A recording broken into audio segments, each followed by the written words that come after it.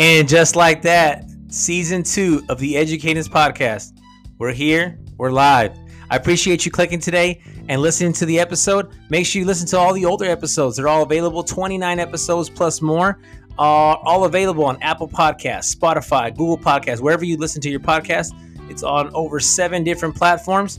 Don't forget to follow me at Educators on Instagram. You can follow my personal account as well. Check out what we're doing there every day. We're also on Twitter. When I say we, I mean myself. So go ahead and check it out at Educators. All the links are right here in the podcast show notes. You have any comments, any feedback, anything you want to give me would be amazing. And don't forget, like I said, review and rate the show. It helps me out a lot. And you know what? Enjoy today's show.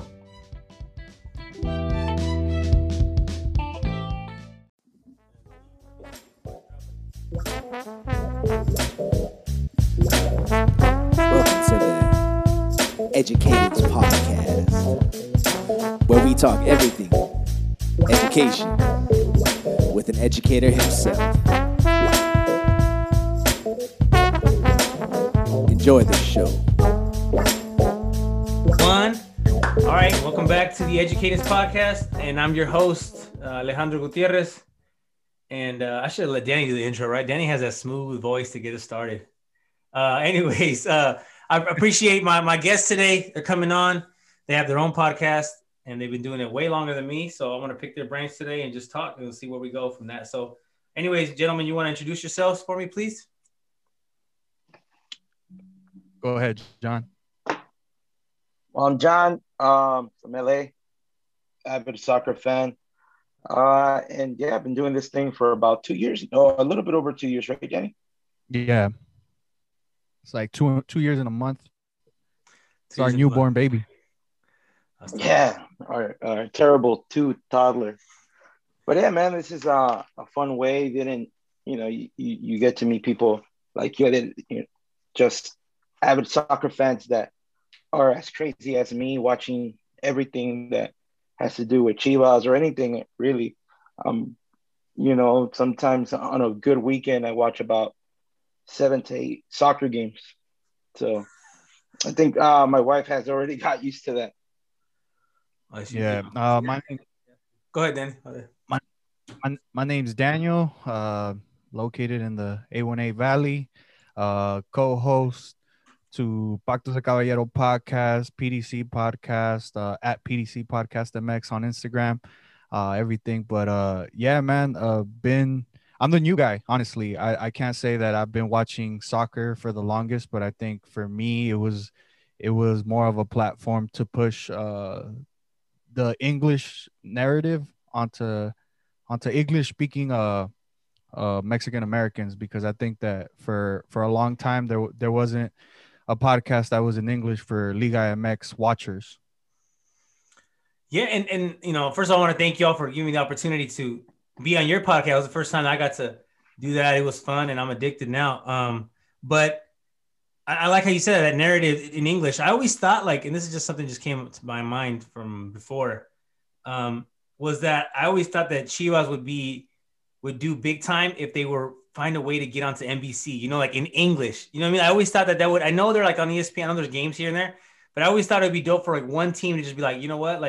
Yeah, we're in Espanol too, but we're going to try to just break that and be on a major network in English. I just thought I feel like, I don't know. I mean, there's obviously the fan for it, right? And you could tell me more about it because you're the one who started a podcast around it, but I'm definitely English speaking, and Spanish speaking, but I do like speaking with friends about La Liga MX, but we do it in English, so it's yeah. or we do it both. So like you said, there wasn't many before. I think there's more now coming up, right? There's more media, they have hashtags on Twitter and there's a little bit of movement trying to do it in English, but I do feel like La Liga MX is not doing a good job of trying to get the English speaking fan, I don't know. That's just me personally. So with that, it's funny you mentioned that because we were talking about this the other day. Chivas is on NBC now. Chivas, because they signed with Telemundo, and Telemundo's under that Universal NBC umbrella. They're starting to promote more of those English games, which if I'm not mistaken, it's the feed off Chivas TV. So that's a good thing. And during the pandemic, when it first started, the last week of that, tournament, which was Monterrey Chivas, the last game, it was broadcast on CBS Sports. It was broadcast on NBC Sports, NBC, and Telemundo, or TUDN. ESPN had it too. So, it was a great breakthrough. And I'm more of the nerd because I like to listen to what carrier is going to carry the games. And yeah, I just love soccer like that. You like everything about it. I geek out. Yeah. That's tight. Yeah, John's crazy like that, man. He's just like a early morning warrior.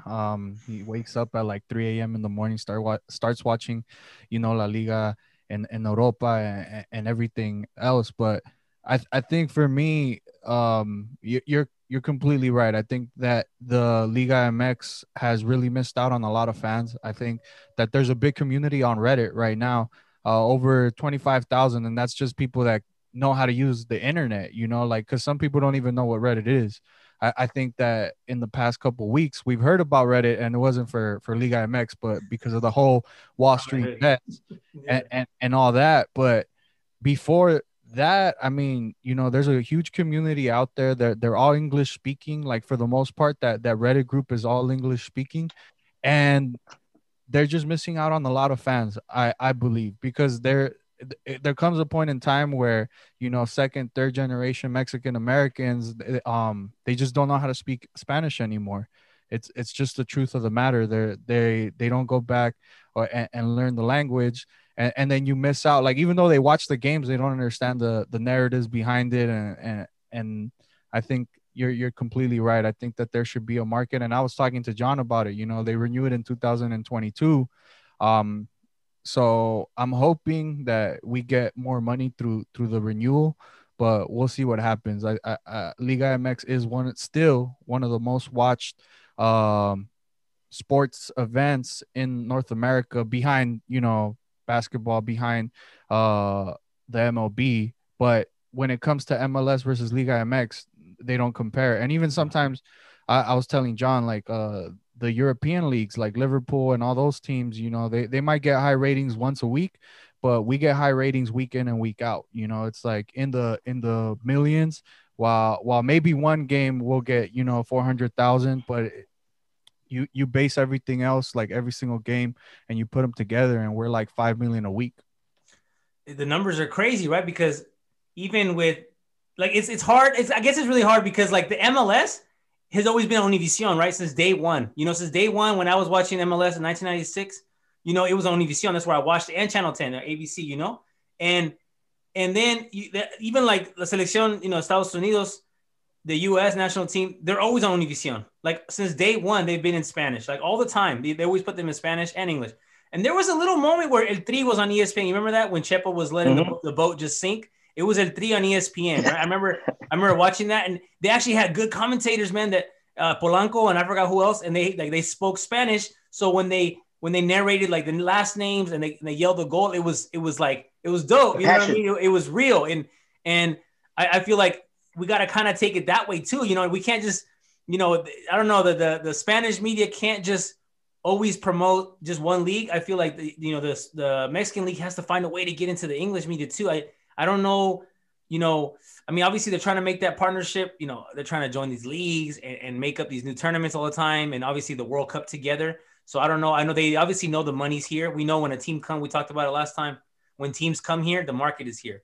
And like you said before, maybe there's third generation kids that don't speak Spanish anymore, but not just that. Have you met, like we talked about, there's Centroamericanos, people from El Salvador, Honduras, people from Argentina that I know, people from other places, and they watch Mexican soccer. Like, they watch America, because some of their players that they root for end up on some of these teams, So I don't know, they're missing something, and we definitely have to. I mean, we can't do anything about it, but we definitely have to see how they can get onto the English media for sure.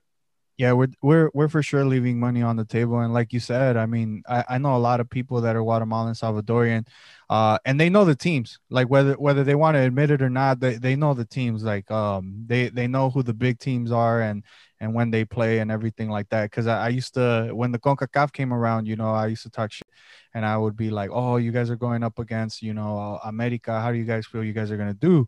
And for the most part, like, you know, the way they talked and everything, but they hated the fact that they were always behind on Mexico, and just, you know, it was never a competition to us. To them, you know, you ask them, and Salvadorians, you know, they hate us for some reason. I don't understand why. I still don't get it. But every time we play against them, they just like, or anytime we, like you said, I think you brought it up in the show. You'll have Salvadorians that are just rooting for USA when we're up against them because they have a shot. But yeah, man, it's crazy, and like I said, I think that we're missing out, and we're leaving a lot of money on the table. We as in Liga MX, us and PDC, we don't get a cut off that. But Yeah, but yeah, it's just the rivalry, man. It's just the rivalry. Just like a lot of people from Mexico super dislike the US for political reasons. They take it onto the soccer field, right? I'm in between because I'm a born American citizen. I still root for the US. If the US wins, I'm happy for them. When it comes to Mexico, I'm more of the F them. I know we're on your show, so we can't cuss, Danny. We got to watch it. That's okay. Sorry about It's that. okay. No, it's But okay. As long as it ain't me, but- it's all good. But you know, it was always that rivalry. Especially, I was the kid that when I would go to TJ just to get under my cousin's nerves, I would root for the US when the Mexico would play. You know, I would cheer for the Mexico girls, but when the US would score, it was like, ugh. So it's big because at the same time, I do know a lot of people that don't watch Liga MX that are Mexican that prefer to watch the Premier League. And you know, it's everybody's preference. Like Danny's really big on making Liga MX big, and you know, he waves that flag proudly, and I respect him for that. At the same time, I've been watching this thing since I was little. So to me, it's like, oh, well, we'll see if one day we'll get there. And when it comes to TV, you know, I can't stand through the end. Through the end, that's the only platform we want. But like you said, now we are on ESPN, on Telemundo, so we get a different variety, right? I like hearing Jorge Ramos narrate a Cruz Azul game just because this guy puts a lot of passion where into the end they put a lot of, you know, they're talking about Cruz Azul, and then but America did it like this, right? And Well, that's their owner, you know. Obviously, they're owned by. yeah, exactly. Yeah. So there's something that this is why you dislike them, and I dislike them obviously because I'm a Chivas fan, but at the same time, man, I don't want to hear about them every day on their show. So I boycott it. So you know, I watch the Mexican feed. I like listening to Martinoli or Luis Garcia, right? Yeah. Or even when Saguinho, when he's on those 3-man commentator booths, it's different. It's not always waving that flag. And with going back to Liga MX, I think we are leaving a lot of money on the table, but at the same time, you know, those big ratings are just in the US. We need to expand. People need to see it somewhere else so they can see the talent, right? So they can see the Carlos Salcedos, or they can see the Roberto Alvarados. So that's one of my things that I push a lot. And that's why I watch European soccer.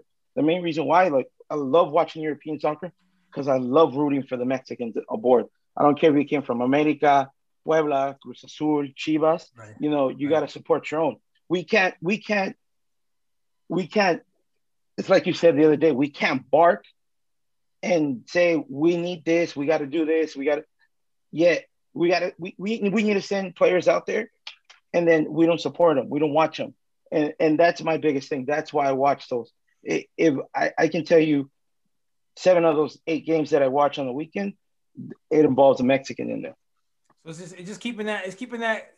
It's like keeping that connection alive, you know, because like you said, you know, you want. I guess like I have some cousins that root for USA, right? And it's not like, oh, I hate US. It's not like that. And this is a good topic because, you know, we live here, and like it somehow, like, you know, we coach kids, and like we want them, you know, obviously their best chance is probably playing for US.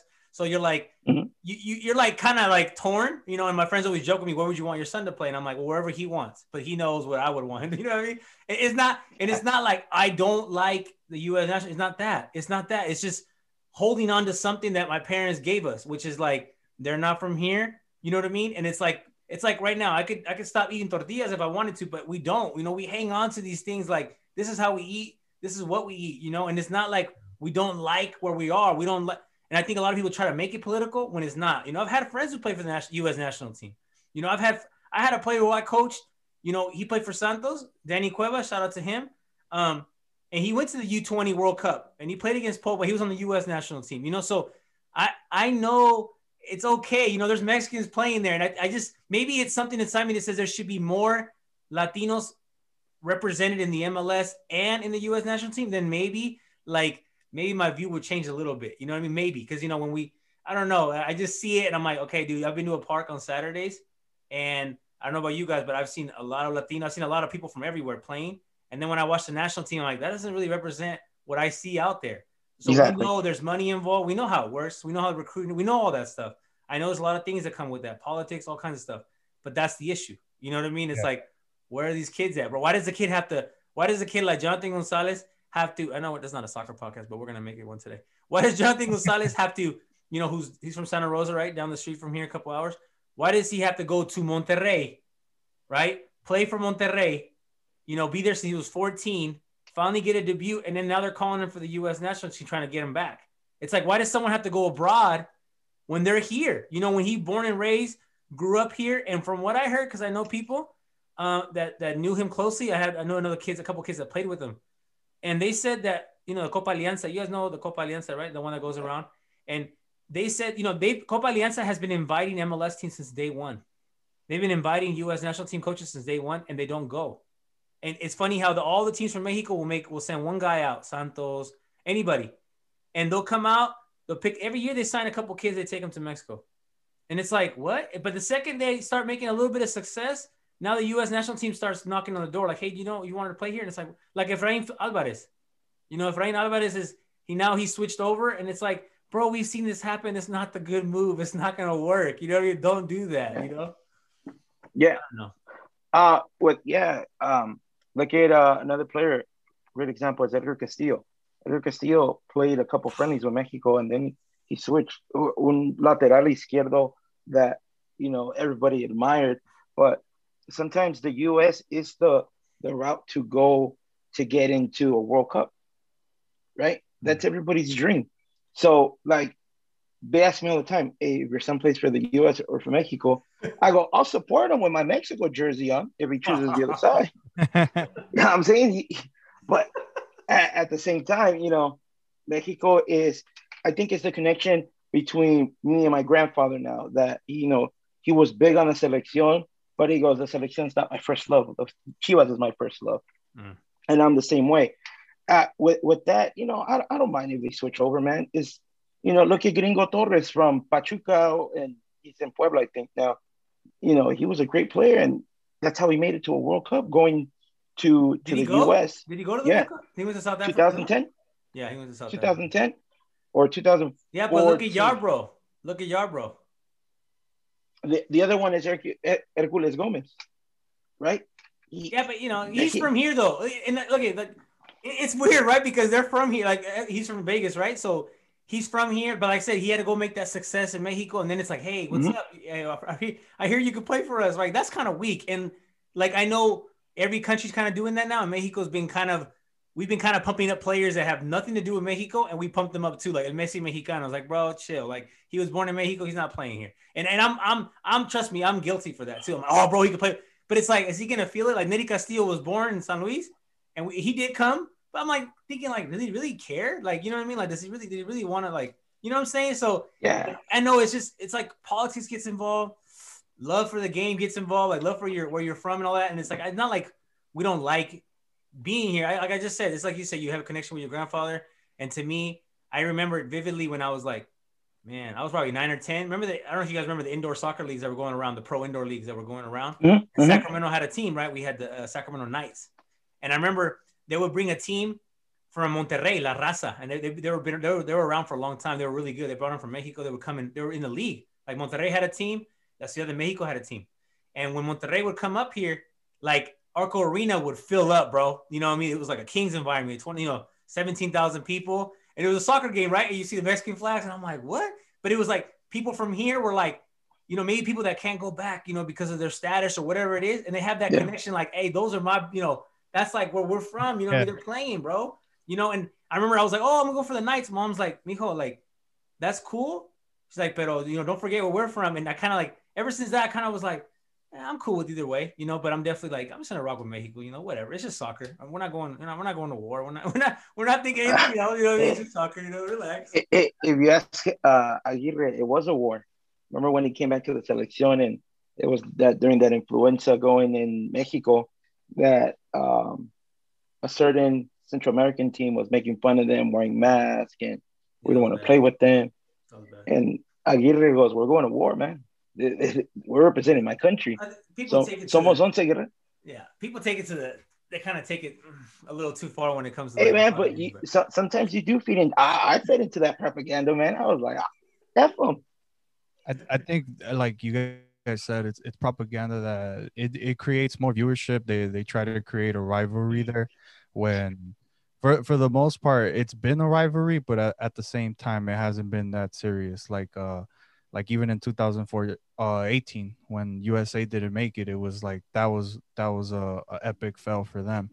But like you guys stated, I mean, there was players. There's a player right now. I can't remember who it was. We were talking about him a couple weeks ago, but I was just stating, you know, he was like a forward, but I was telling you that he probably has a better chance in the USA right now. I don't see him playing in Mexico right now. And if they really wanted to do the call up and just let him know, like, hey, you want to play in the next World Cup, we can call you right now. You know, we don't have opportunity. And I mean, we were doing it too. You know, it's not to say we weren't. We did it to Jonathan Gonzalez when he was originally playing with the USA team. So I think there's a battle there, and everybody's trying to gain an inch right now.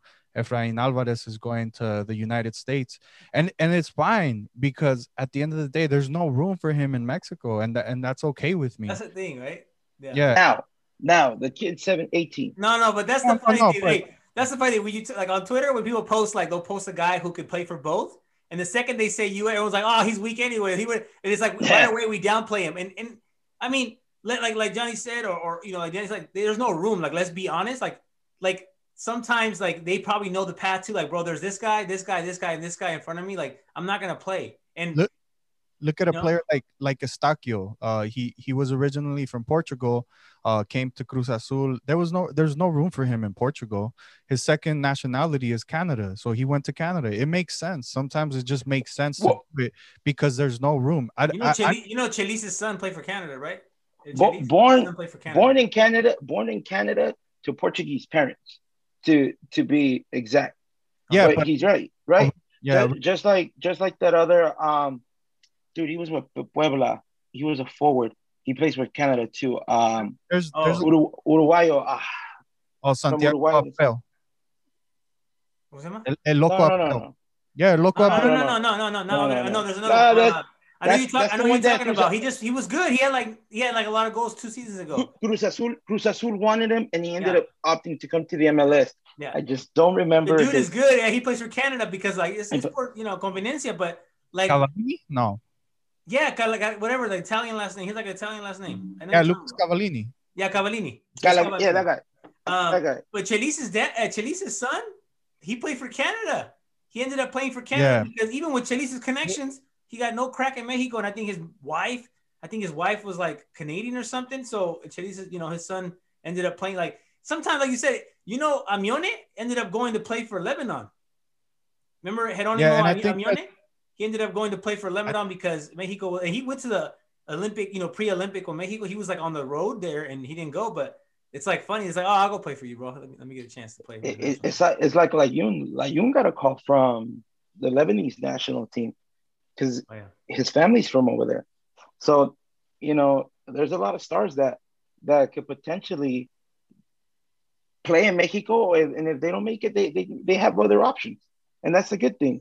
You know, right now, Gerardo Torrado is after and pressing really hard for Julian Araujo, right? Julian Araujo is a Galaxy alumni or graduate from their youth system that he's now the starter on the right back.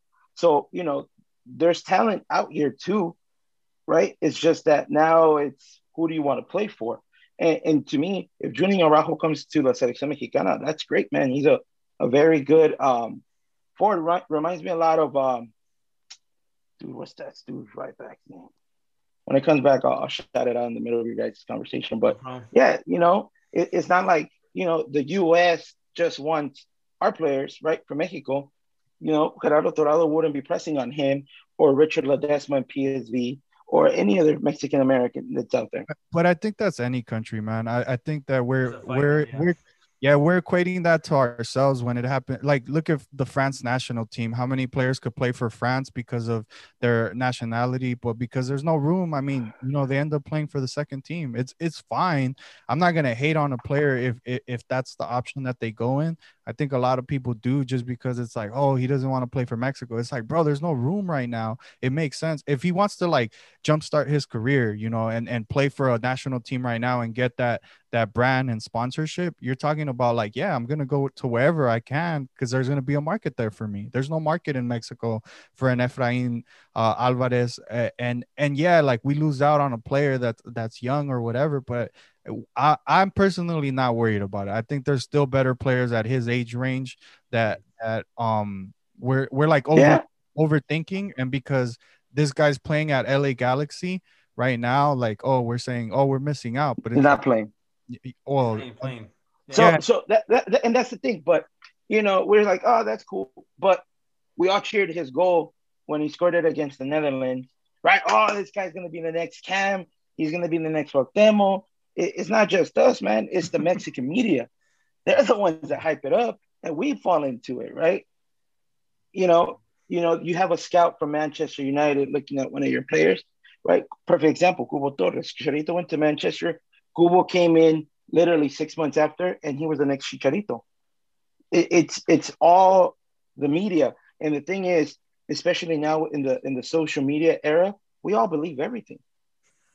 That's the biggest thing. Right, I'm still where I still go on the internet and I still read my articles. I still read ESPN FC, Marca, IS. Because I'm a big Madrid fan, so that's how I get my news. So my biggest thing is I really try not to feed into the social media stuff because they hyped up Efrain like there was no tomorrow when this kid wasn't even playing. Zlatan said that kid's good. Oh, Zlatan said he was going to be the next so-and-so. Yeah, and you think like, especially with those kids, obviously we can identify with them because we have the same situation. Either we're born here or we're not, but our parents are, either way, we live here. Do you think it's obviously something they think of? I'm pretty sure they grow up wanting to play for a certain team, because obviously at home somebody tells them or they watch TV. But do you think one of these choices obviously going to affect, like you said, the sponsorship is going to affect their career? Like there is really a career-changing decision. Like, let's be honest, Nery Castillo could have played for anybody, but the media in Mexico is ridiculous, right? Like, it's powerful, it's strong. Like Televisa, as much as we hate it, like they are strong. They have influence in a lot of countries. So, like, I just know, like, you play for Mexico and the lights are on you. You know what I mean? You play for some other countries, you can go get a coffee somewhere and no one recognizes you. But you play for Mexico or Argentina, certain countries, you're a rock star, bro, and you can't go anywhere. So I don't know. Like, do you think that these kids are having to make decisions so young, and it's like, bro, you better make this decision because this will change your career big time? Oh yeah, look at Steven Gerrard when he came to the Galaxy. He said it was the first time in his daughter's life that they weren't bombarded when they went to the grocery store. It's you bring Jonathan Dos Santos to the Galaxy, and everybody's gonna recognize him, man, because it's a big Mexican community here. So yeah, it totally affects him in those aspects. Yeah, I think I just agree with John. I think that overall, it just the market that you're in. But at the same time, I mean, some people do want to not get recognized and still get paid. So it does. It kind of helps your status out when you could come to a place like the United States and not get recognized and live a normal life, and you're a huge multimillionaire and nobody even knows it. So to each their own. You got to remember that even though the star power in Mexico, the money's still going to be the same. It doesn't matter. It doesn't matter where you go. There's money. There's money everywhere. I mean, look at places like Qatar and China now. They're creating. They're trying to create big clubs there. It's not really working out at the moment, but they do bring in players here and there. Yeah, you can get paid anywhere. I just see like a lot. I was talking to my friend. He's British. He's from England, and we kind of talk about players that are choosing to go here, this, and there. And I'm like, playing for the national team should still be a kind of a sense of pride a little bit. You should still feel it. I don't think you should just do it just because you want to go play, a little league or I don't know. I don't know. I couldn't see it. You know what I mean? Like, obviously I'm saying that because I didn't have the opportunity, but sometimes I see players and obviously they make a choice and their families come into play or whatever. But like, I think it's kind of cheap sometimes when they just want to go play somewhere just because they can. Like, for instance, like the Boateng, the brothers, right? The twins, remember, like, or I don't know if they're twins, but the brothers, how one of them couldn't play for Ghana. Oh, one of them couldn't play for Germany because he cracked Balak, right? He broke his ankle before the World Cup. And so Germany wasn't going to call him like, no, dude, you're like, what are you doing, right? Prince. Yeah. So, yeah, Prince. The Prince, like, he's like a little rebel, right? But his brother played for Germany. And Prince picked up the phone and just called Ghana. Hey, I'm down to play if you guys want to call me. You know what I mean? I play in Germany. And they're like, yeah. And I think that's kind of cheap at some point. Like, okay, bro, like, you know what I mean? Like, I get it, but it's like, come on, man. Like, there's guys that are working to be in that situation. It's just like, hey, I'll go. You know what I mean? I'm eligible. Well, it's just like bringing up Nettie. Nettie could have played for Italy, Greece, Uruguay, and Mexico. And he would, rest his soul, his dad told him, go where they pay you the most. Yeah. That cheapens it because then the media, right? Like you said, Televisa is so powerful, and whoever was in that room, I don't know if you remember that the press conference where it's him and Pavel Pardo sitting next together, and then he starts going at it with the media, and he goes, "Well, this is why I'm in Europe, and you're still here." Yeah, I'm going to Europe. You're going to stay here. Like he did literally downplay like where he's at. Like, dang, bro, come on, man. But here and here's another thing to that. I mean, we got to talk to Gonzalo Pineda, the player that played from Pumas, went to Chivas, and I mean he said it perfectly. The Mexican selección, they're not worried about you getting injured and your salary at your team might be the whole liga. Well, the whole liga too. No, but that in any team. In any team, because at the end of the day, if you go to Mexico and you get and that was the problem with a player like Jesus Corona at Porto. That Porto just didn't want to risk the thing of getting injured. So at the same time, like as a player, as a person that you might mess up your salary, I think that goes into play. I know that John always says like you got to feel the shirt, and then to some degree, I'm like I can't because they don't pay me. They're not paying my salary. When I get back home, if I come home injured, that's it. I'm done. Like, that's contradicting to what you said the other day in the chat that these players need to bleed, sweat, and cry for the shirt. It's the same thing. No, it's the same thing. John, I'm trying, and then, but that goes to a player that's trying to come up. That's not a star player already. That's a player that's trying to break onto the first team. Like if you've already made it, if you're getting called up for the selección, I think to me you're at least like a pretty good player. You don't have to worry about things like that anymore. But to some degree, like I gotta see it both ways. I understand that there's two sides to every story, and Gonzalo Pineda was stating that there was controversy with Carlos Vela, but there's things behind the scenes that we don't get to see, where these Televisas and the FMF is making so much money, and how much is the player making? It doesn't make sense to sometimes even go. Chicharo, he actually said some like recently, right? A couple of years ago, he said that like, we keep coming. We know the stadiums, they spill up. They make millions of dollars in one Wednesday and then one Friday, whatever. And it's like the players, like you said, they're risking an injury. A lot of them were traveling from Europe, right? Which is a lot to come play Iceland under 20 in Charlotte, and to go play Bolivia U23 in Denver. It's like, come on, man. Like you're using us like a circus act. We're just showing up. We're doing our thing. And the fans don't care if we score one goal at a penalty. They don't care. They're going to spend $150, and trust I'm one of those guys that does that. I'm the same. And So you see that and you're like, come on, man, you know, and like you're right. It's all business, man. At the end of the day, it's business, and we can't, you know, judge these guys. We don't know. Like Tecatito has done that before, right? Jesus Corona, you know, has done that many times with a selección. He's decided that he's lost his passport. He ran out of stickers on his whatever pages on his passport. He's made up things, you know. And I know he has some family issues too. But, you know, let's be real. Sometimes he just like, I don't want to fly out there for that. You know what I mean? I'm in Portugal. I'm trying to play. You guys want me to be in Europe. Like you said, you want us to be here. You want us to be successful, but you keep making us fly out to some random place to play a random friendly to make millions. And you say, we're great. We could risk a knee injury that day. No. So, Yeah. I guess we can't judge them on that point. And like you said, I mean, there was so many games that were juegos moleros, ya mucho mole and all that. And I mean, the teams that are coming up to play, you know, world stars are not necessarily thinking that these are friendly games. They're going at it and trying to make it. Yeah, they're trying to make it too. Yeah. At the end of the day, you know, you're risking an injury against a player that doesn't make, you know, 10% of your salary.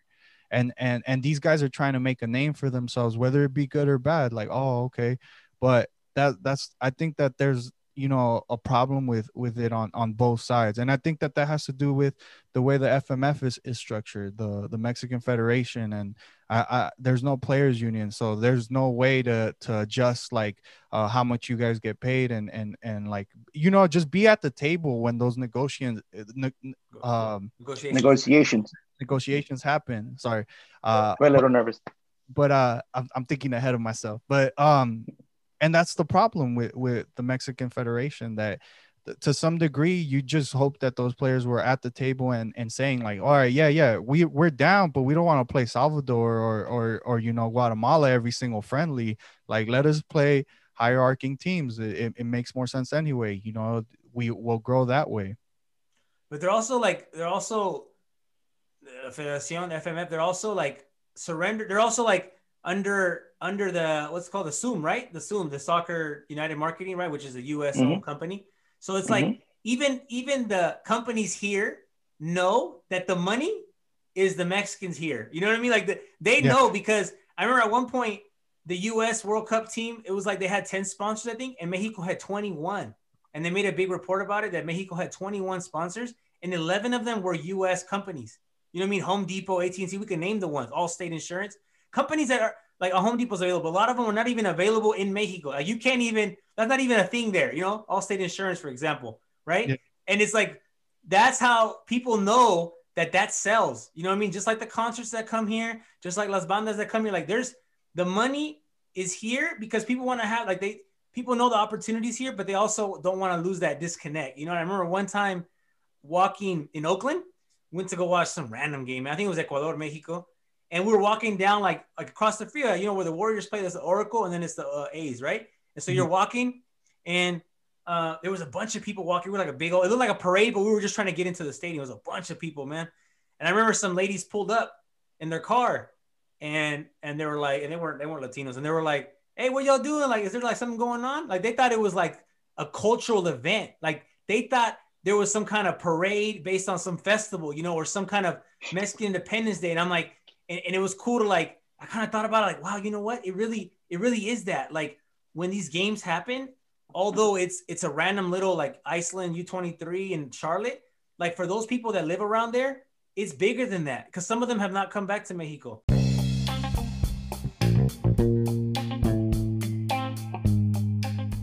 And you're listening to season 2 of the Educateds podcast. This right here is a good moment for you to hit that subscribe, that like, that follow button, rate and review the show. And you know what? Maybe you have a book coming out. Maybe you have a show. Maybe you have a company you're trying to promote. Let me know. Let's get you on here. Hit me up on Instagram at Educateds. I'm also on Twitter. Enjoy the show. Some of them can't go back to Mexico, right? And so to them, it's like, hey, bro, like this is our people. Like this is a celebration. They don't care if it's 0-0. Like it doesn't matter. And I kind of thought, I was like, wow, you know. And then when I saw that remember that Sports Illustrated article? It was big. It said America's team, and it was a Selección Mexicana. I don't know if you remember that article. I mean, it was a cover. It was a cover, and it was like America's team, right? It was like because it used to, you know, Cowboys were the America's team, right? It was like, no, America's team is la Selección Mexicana, and I was just like, whoa, you know what I mean? And that's like when you start hitting like it's very cultural. It's very it's an experience, you know what I mean? It's a connection that people have to be like, hey, you know, like those people are from where my parents are from, where I'm from, wherever it may be, you know, it's like that little piece of home for like one night, you know what I mean? Yeah, I think for the most part, you know, like with how you said there's people that can't go back. I think that that's one of the reasons why so many people tune in and just watch it over the TV. I know a guy that I work with, you know, he has residential status, but he doesn't have his visa to be able to fly back and forth. Something happened there, but he was stating, you know, anytime that they come here, even if it's in like Vegas or Arizona or Texas, sometimes he'll take that trip out and he'll just go watch Chivas play or Mexico play because that those are his teams. I think for the most part, that's why it gets followed so much in the United States because of that fandom that wishes that, you know, like it's like a little piece of home. You know, that's why we keep that cultural thing inside us. Like we, you know, we still eat the tortillas, we make the tamales in Navidad and the champurrado and everything, you know, and we try to keep that instilled in us. But because we don't, some people just don't have, or even not even that, because I think for a large part, you know, Hispanics in general, they just don't want to make the trip out. My parents, you know, they have the money, they have the visa to go out, and they decide to stay here. I tell them all the time, I'll pay for your ticket, go ahead, fly out. My dad, you know, his my grandpa's on the older side, and I'm like, go visit him like once a year, man, like I wouldn't mind it.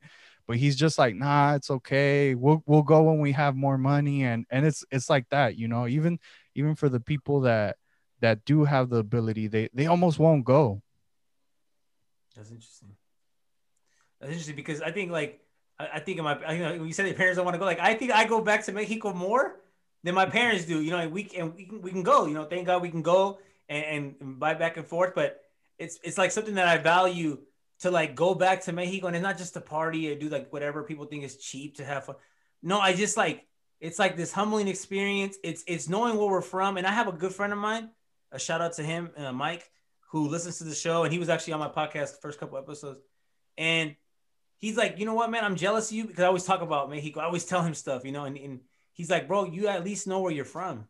You know what I mean? He's like, you know where you're from. You know where your parents grew up. He's like, I don't have that. You know, he's, you know, a white male. And he's like, my parents don't even like, we don't know like none of that stuff. You know what I mean? So, Yeah. So it's like this connection that we just want to keep going. You know, we want to teach our kids that. You know, we want to go back and show them, hey, like your dad, you know, your grandpa went to school here, you know what I mean? And this is the house. Look, I know it's small. It doesn't matter, right? Like there's still that connection of like, look, man, like this is like, just because we left this place doesn't mean that, you know, we're not going to come back. You know, like you said, some people don't go back because they don't want to or they can't.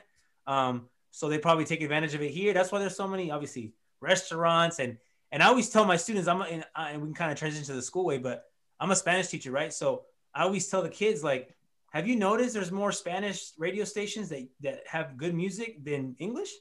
And they're like, what? And I'm like, dude, for English, you get one or two, your little hip hop, your little pop stations, but that's it in your city, you know? But Spanish, dude, you're like the whole thing, like every three things it's in Spanish. You know, it could be oldies, it could be banda, whatever it is. Like there's like 10, 12 Spanish stations just in Sacramento, you know? So let's not talk about LA area. Let's talk about Bay Area. Let's talk about the rest of the United States. And I'm like, I tell the kids, like, you understand how powerful, you know, the Spanish media is. And I'm not just talking about Mexico. I'm talking about anyone that speaks Spanish. Like, it's powerful, man. Like, there's 21 Spanish speaking countries in the world, and not including the United States, which you could definitely include the United States as a Spanish speaking country as well. So like, I just try to always like make them, I'm talking about my Spanish speakers, right? I teach Spanish speakers. I also teach non-Spanish speakers. And I tell the kids who do know Spanish, I'm like, you gotta hone in on that, because when I was going to start teaching, it was to do PE. Like I have a PE credential and I have an art credential, but the reason I teach Spanish is because there was an opening and that's what they were hiring for. And I also had that because, you know, I'm a Spanish major. So I was like, oh, let me try this.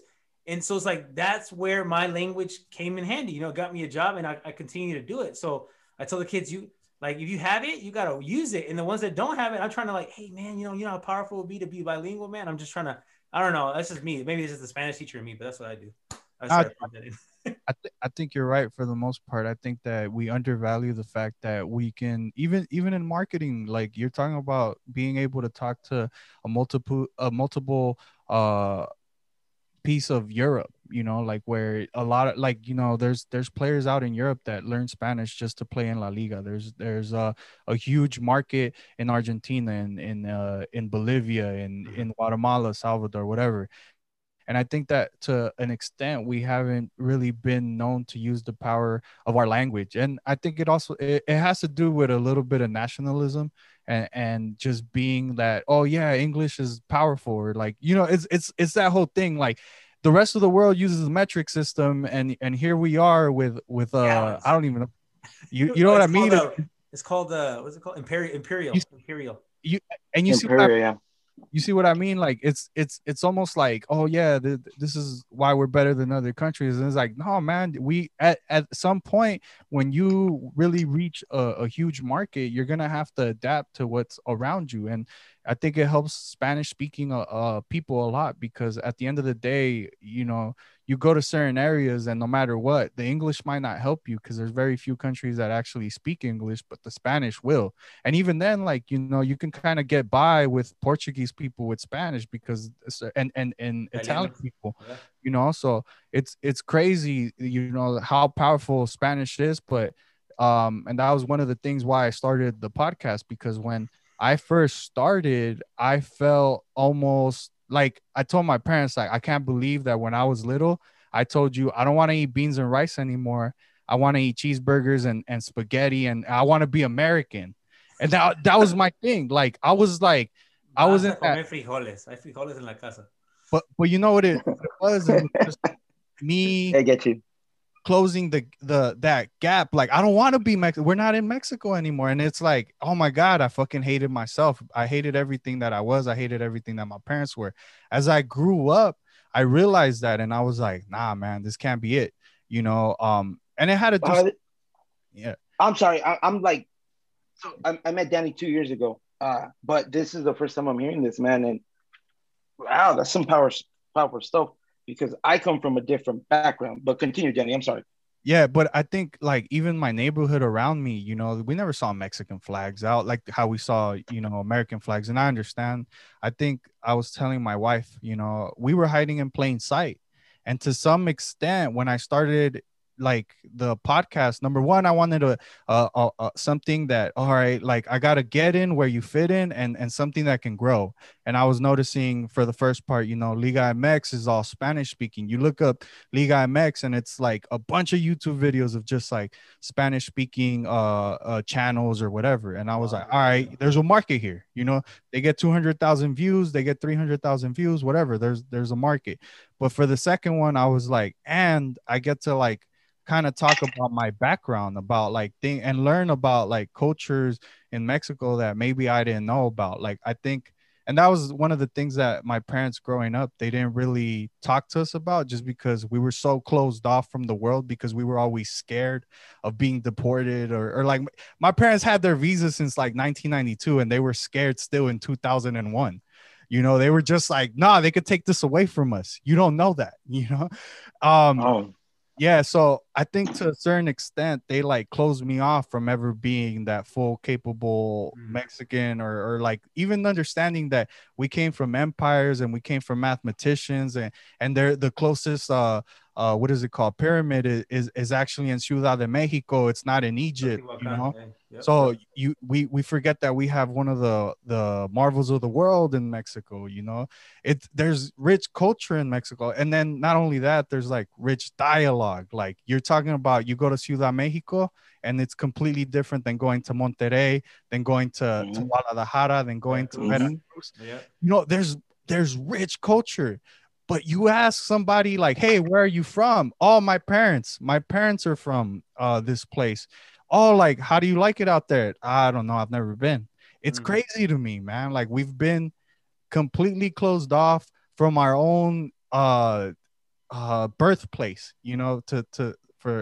but it was crazy to me. And that's really why I started the podcast. I really wanted to just talk about something in Mexico and make it important, because I feel there's that disconnect in kids With a now. lot of people. Yeah. Like I always hate, and I'm a coach too. I'm a soccer coach. So I have those kids that will root for the United States just because of the colmillo that they have for their parents, just to talk shit. Just to And make I'm it- just yeah, like, mad. bro, it's not about that, man. Like, I think you got to understand what Mexico really is to really root for them. And I think as the years went by, I kind of learned that. Sorry, I kind of just went on a rant. No, that's Oh fine. man, welcome No, to Danny. and that's Welcome to fine, Danny's man. rant. It's I'm just kidding. No, no, you're good, bro. You're good. no, Go ahead, Johnny. you learn something. You learn something new every day, because we weren't like that. My family, proud to be Mexican. We would go to TJ every month. My mom would send us down there every 2 weeks. My family's originally from Guadalajara. I still have family over there, but my grandparents brought them to Tijuana, and I grew up. I grew up walking in the mercados, and it after my grandma passed away in 12 years ago, whatever that is. 12 years ago was the last time that I went to TJ, up to last year when I went to go see Chivas versus Tijuana. And when we were driving in, I was telling, you'll meet him one day, Juby. I was like, look, dude, that's the indoor soccer field that I always wanted to play, and it's still there. And I was telling him streets, and this is where this happened, this is where that happened. And it wasn't like that for me. My first language was Spanish. Like, it was drilled in us by my mom. Believe me, if I would have said I don't want to eat rice and beans, it was like, then you're not eating at all. No vas a tragar. No, yeah, Yeah, that's right. what my parents told me, but yeah. No, but I get it, right? It was always that the prideful thing that, you know what, I'm Mexican. And it was always like, yeah, man, my family's from Guadalajara. We went over there once, just because there's that disconnect that my mom hadn't been there in a long time. But to me, it was always like, I would wear my Jorge Campos jersey out proudly. Yeah. That said Mexico, right? Yeah. And it was like, that's my idol. And saying what you said, that a lot of people don't understand that there's a rich culture over there, right? A few days ago or last week, I was talking to one of my coworkers, and they were like, they're talking about adding more stores for where I work at in Mexico. And he goes, but do they have money like that? I was like, are you kidding me? Like, Ciudad Mexico is a very rich city, just like Guadalajara and Monterrey, man. Like, he goes, well, there's millionaires, multimillionaires, yes, billionaires. Well, you're talking about but 10 years ago, the richest man in the world lived out in Mexico. Well, he's Mexican. Carlos Slim is Mexican. I mean, his grandfather wasn't, right? He came from Lebanon, right? I think, and you know, whatever. And Carlos actually went to school, right? You know, he was already the second generation born in Mexico, and you know, to be the richest man in the world, we just say it lightly, like, bro, richest man in the world, like, bro, you know what I mean? And so the way, and I like how you said that, because when I was, I've been to Europe, I've been to a couple of different countries with my wife, but when, and so Spanish obviously has come into play. Like you were saying earlier that you can get by. And I always tell my students, when I went to Portugal, I just spoke Spanish to them and they got me. But when I try to like speak English for something, they'd be like looking at me. So like, I was like, all right, I'm just gonna speak in Spanish. They got me, you know? And the same thing in Italy. Italy was like, my wife was trying to like, whatever, just say things. I'm like, hey, let's just do it in Spanish. And they're going to get it. And they would get it. You know, obviously it's a little close and they would just get us by. The first time I felt where I was like, I don't know what's going on was when I went to France. I was like, what? Like, I had no idea, you know? And people are like, oh, it's similar. I'm like, no, it's not. Like, it's not similar to anything. And then when I went to Switzerland, I was like, bro, I had no, you know, because it was like the German part, you know, because they speak German, Italian, and French in Switzerland. It was like the German part, and I was like, you know, I was just like, dude, I have no, you know, and so, and like you said, not everyone speaks English, and they don't have to. They don't have to speak English because you're gonna come visit their country. You know what I mean? Like, I've heard people say that, like, I went there, but nobody speaks English there. It's like, why would they have to? Like, what are you talking about? Like, this is not like, why do you keep, you know, you have to have, people don't have. That's our entitlement. The rest of the world does not go on US time, bro. I know that TV shows you that, but trust me, when I was in Europe, I realized a lot of people do not need to come here. They do not need to come here, man. Yeah. They have, you know, the phones we have, they have better cars than we do. We're paying more for that car that they have. You know, like, trust me.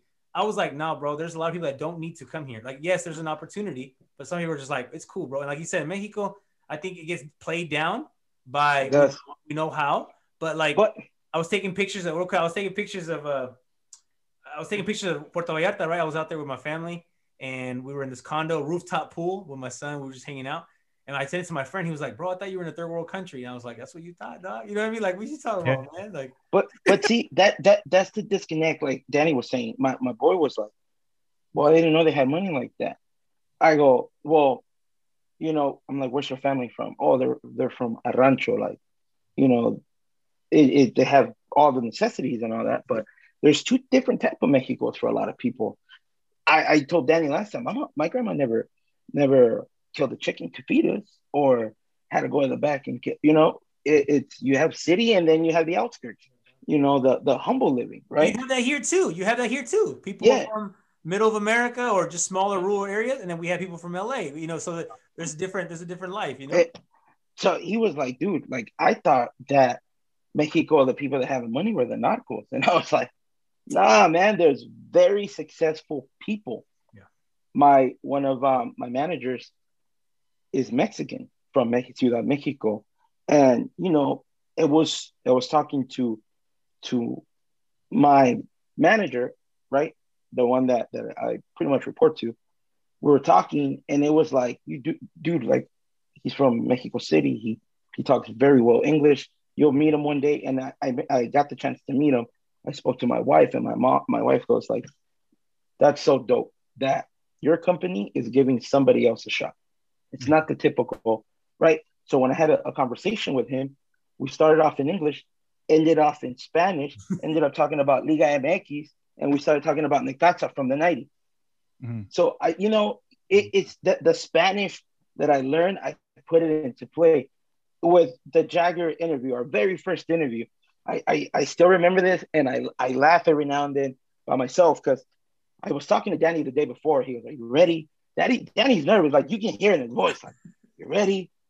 You got to practice your Spanish, and you got to, we got to pronunciate because these dudes know how to tell." You're taking shotgun. I'm backseat, bro. No, Danny goes.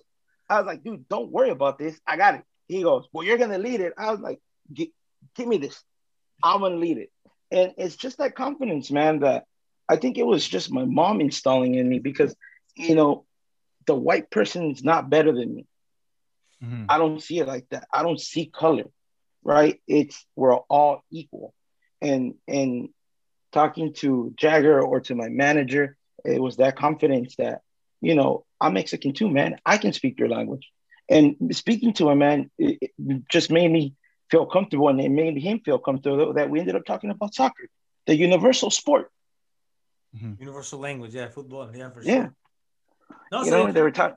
Oh, sorry. So kind of brings me back. You're talking about the podcast and why you got started. So, I know you chose Liga MX. You said there was like a need for, or you thought you saw that there was a need for English language. Mm-hmm. Have you noticed? I don't know. Can you kind of maybe talk about your podcast? Maybe talk about the beginning and a little bit of the successes that you've had so far, and maybe some struggles that you kind of met. Both you can talk about maybe because I'm a new podcaster, so I'm just trying to pick your brain to see what you kind of saw starting out. I mean, I think for the most point, we're all new podcasters. I think that regardless, I always look at it like you could always learn something new from somebody else. Like I'm gonna pick your brain about that sound effect after, but but yeah, man, I think that going into a situation, you should kind of be open to new experience and like understanding that you can learn anything from anybody. Like at the end of the day, like some things that you might not have started with, like you're like, I could have done this like 3 years ago. What's wrong with me? Like it's crazy. Yeah. It's crazy to me that we made it so difficult for ourselves. I think that was like the hardest part, that we were like trying to figure out all these things at once. And like, we didn't necessarily take our time because we were just like, oh, let's push out content. And then I think for us, the hardest part was honestly just like watching the game sometimes. Like in the beginning, we had like, all right, you watch these three, I'll watch these three, like kind of like that. Oh, yeah. Yeah. And little by little, it became a lot easier because it was just like we became more aptitude comfortable. Yeah. And natural in just watching certain games. The hardest parts for us were maybe just keeping that consistency going on Instagram, on recording, and then like not only that, like taking my most successful thing, I think, is being able to take the feedback and using it to, to move forward. Because at the end of the day, there's two things that can happen. You can take feedback and be like, oh, these guys are like, forget these guys, like they don't even like our show. But I was always like, tell me what you think about it. Like it didn't even matter. I wanted the normal person to tell me what they thought about it. I tell my wife all the time, how do you feel about the podcast this week? Because at the end of the day, I want to make it. And this is where I fight with John and Juvie and Rafa sometimes. Like I want to Not make Rafa. Yeah, Rafa. Rafa. I love Rafa, but Rafa is like, whatever you guys want to do, man. Just get me on the show. So I fight with these guys all the time about like we gotta make it consolidated, and maybe I don't explain myself, but because I want the average person to not have to sit through an hour and a half or like, because we can do it all the time. We can talk for hours, but I want the average person to walk in and walk out with a good experience. You know what I mean? Like sometimes they might not know what we're talking about, so we got to make it almost what is it called? Like, explain it to me like I'm 5. It's kind of like that. Yeah, simplify it. Yeah, so it's easy to get away from it because we're so into it now that we're just like, nah, but let's go deeper. And then that's like the hardest part for me is keeping the guys intact when it comes to like the timing and everything, because I love, we have fun. I love talking about soccer all the time, but I also want to reach that person that might have never said to themselves, like, let me listen to this soccer podcast. Because at the end of the day, my thing is like, let's bring in new viewership to the Liga MX. I like that. My biggest success, man, we're on a different show now, right? I know Danny did it. This is what, like your second, third?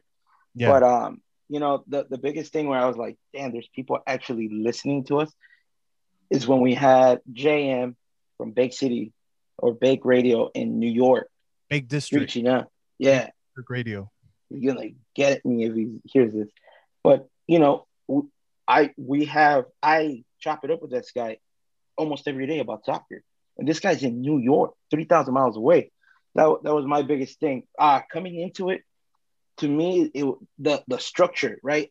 It was sold to me by Juvie saying it's just gonna be talk. You don't have to worry about anything. We're just gonna talk soccer. Like because I would talk to him every day on my way to work.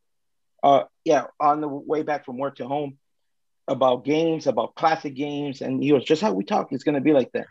And then the first week is like, John, you're gonna watch Veracruz Lobos Buck. You're gonna watch Puebla Querétaro. And I was like, bro, what the? I don't want to watch that. Why am I getting on? Why are you giving me these? Right? And Danny got Tigres Monterrey, Cruz Azul America, Chivas Atlas, and I was like, get out of here! I'm not watching that. That was so the first week. if you listen to the first show, they go, John, what do you think about Veracruz? I don't know. I don't care about them. They weren't getting paid. How about that? Yeah, I was like, I don't care about them. Yeah, but I think the biggest blessing in disguise is we had a page before this one, and where was the Pactos de Caballero podcast. It got blocked, right? Danny would tell me, do not put up European stuff. I was like, all right, I won't put it up. The day that Danny put it up, we get blocked, and we never got that account back. It was a couple games before that. You can't say that I was there was like, because what happened was I had the 2 strikes already, but then Danny was like, strikes on Instagram. Strike 3. You know what? We work around a fine line of copyright infringement. Obviously, we don't own any of the things, but to us, I mean, like I always put it out there that we're a news outlet. Like at the end of the day, it's not yours. Yeah, you didn't film it. It's not you. I'm not taking any money from it. I'm just giving that almost sponsoring the players and then promoting them. You know what I mean? That's all it is. I got 800 viewers. They get to watch it at all times. And then at the end of the day, sometimes we find pages that like what was the player from the other day? Chavez. That a lot of people didn't even know he was on Instagram. And I was like, let me go look for him. And give him the props, give him his, because I always say like, give people their flowers while they're here. You know, like at the end of the day, anything could happen, and you gotta always with these flowers while they're here. So, what is it called? Like, yeah. So yeah, I went out. I look for him all the time. I know John's noticed it before, where I'm like, hey, this guy actually has an Instagram. Let me like just tag him on it. Let me like post him up. And luckily enough, you know, he saw it and he posted it up on his page. And I mean, at the end of the day, all we're trying to do is promote the players and remind these people, like, because John says, like, he does the videos to remind these people of what was once in the Liga MX and that feeling that you once had when you saw that goal for the first time, you know, and sometimes you forget. Yeah, I think for the most part, like that, and that's, you know, why we got in trouble, because the Europe side of it, they care about all that stuff. The Liga MX, for some reason, they love it, and Wolverhampton got on. They allow it.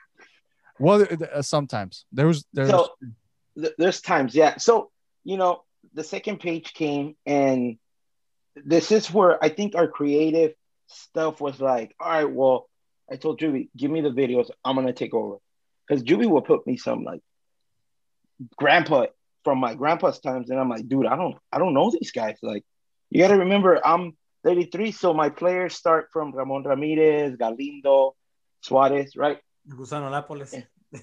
Yeah, Sol, and Danny was like, nah, man, you got to put the youngsters. And I was like, nah, man. There was times where we bumped heads, we called each other three-way, and we're over here. It was creative, man. And that's hey, man, the Beatles, I'm guessing they had a bunch of fights. Maná had a bunch of fights to keep it Mexican going. But at the end of the day, it was always for the good of the podcast, right? And one of the biggest victories is, like, you know, getting Jagger, getting Pineda. You know, these guys I grew up watching. Pineda helped my team get a championship, right? I interviewed Cheno Guzman, Villaluz, World Cup champions. Like and we have a couple surprises coming up, man. Already, I got to work after, you know, that's why the YouTube videos up. Their YouTube videos now. I wanted to take credit for that. I was like, okay, these guys are putting the You're right. I'm not gonna hate. Like I said, I'm not gonna hate on it. We hung right when we ended the chat with you. I go, Danny, they called us out, bro. He goes, don't work on it. I was like, all right. No, I didn't say that. I said my computer already got too much room taken up from the podcast. I honestly can't even do it. Like, I'm probably maxing out already, and I'm over here. You know what I did? I went to go buy a new computer, and guess what? We're starting to do YouTubes now. Yeah. I had to go buy a hard drive, man, because I was like, I want to keep these videos just in case I blow up one day. I got footage, but coming back to that, the reason I was hitting you up with that video, I was like, look, because that's what my issue was too. Like, you know, when I started this thing out, was like, okay, how do I grow this? You know, and honestly, that's the issue I'm at right now, where it's like, okay, I have a certain amount of followers every time, or listeners every time, but it's like I can't get past a certain point, you know. At the same time, I'm okay with it. Like, to me, it's like, even, you know, let's just say, like, for instance, sometimes I average 100, or sometimes I get to 200, you know, downloads on the episode. To me, that's big. It's like, dude, 200 people is a lot, even though we think, like, how come it's not 200,000? But like today, I got a phone call from my cousin, and I didn't even know he listened to it. But he was like, hey, bro, I heard that episode. And I'm like, what? Like, you listened to it? And he's like, yeah, bro, I listened to it. I'm like, okay. And so that kind of stuff, like, just gives me a little more fuel to keep going. You know, every time I get one little comment from somebody like, hey, bro, I was figuring out if I can get on your pocket. And then trust me, people hitting me up. Hey, can I get on there? I do this, and that. And I'm like, let's do it. You know what I mean? Like, so me, that's like a little bit of fuel. It just keeps me kind of. That's good, man. You know, and it's like, I know there's no money yet, but it's like, that's the fuel that kind of gets me like, all right, I'm going to keep rolling with this. You know, and just like you guys letting me get on there, it's like, ooh, I kind of like this. You know what I mean? Like, and I already have someone else that I'm going to be on their podcast too. And I'm like, okay, you know, so right now I'm kind of at this point, like, do I make the transition now and go straight, you know, soccer, or do we just keep it whatever, you know, positive, you know, vibes? I don't know. But, you know, I made a promise to myself, I'm going to do it for 1 year, because I feel like a lot of us in anything we do, we don't want to do something for a long time. We don't want to commit, you know, like, so for instance, we go to the gym and we go to the gym for like that first 3 months, and then we're done. We make an excuse. I got hurt. I don't want to go back, whatever. I'm too busy. And so the same thing with the podcast. I was like, I can't do 3 months and then be like, it didn't work, you know, or YouTube channels, right? Oh, it didn't work. It's like, no, bro, did you try it for a year? Like, at least go for a year, you know? So to me, it's like, I want to go for 1 year.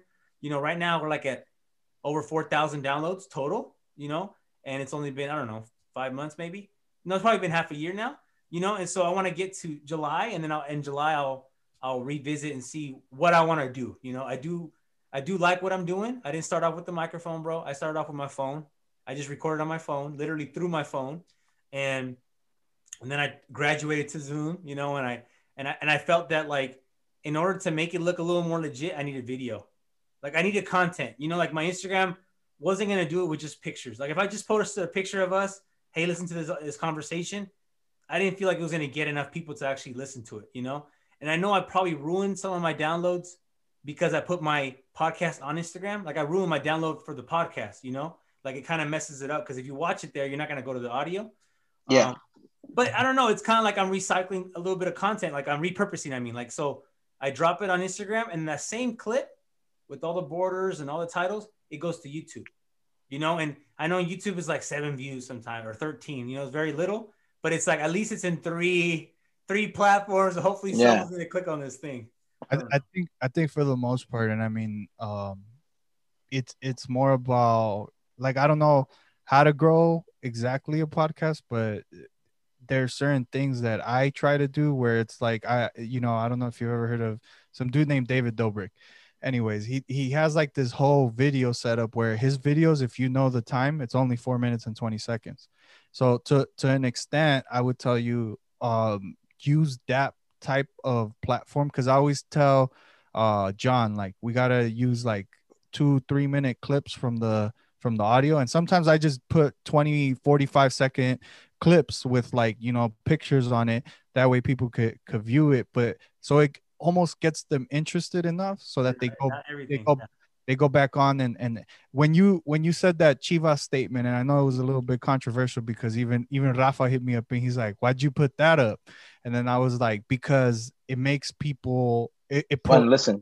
It's provocative. It's one of those things where you're like, no, yeah. I was just thinking that same thing. Because hey, look, I was mad on that comment too. I was like, you know what, I'm not even gonna get into that one.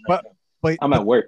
That's the thing that. Wait, what was it? What was it you posted? What was it, about the Chivas? What was it? So it was we're not gonna be that team anymore. It's not, and that little clip, I knew when you said it, I was like, that's fucking Cruz Azul. For just to comment on what John said, I know Cruz Azul hasn't won in the past 23 years. I understand it. Yeah, Carlos Salcedo reminded you yesterday about that. Yeah. I thought it was 20, but 23, like, whoa.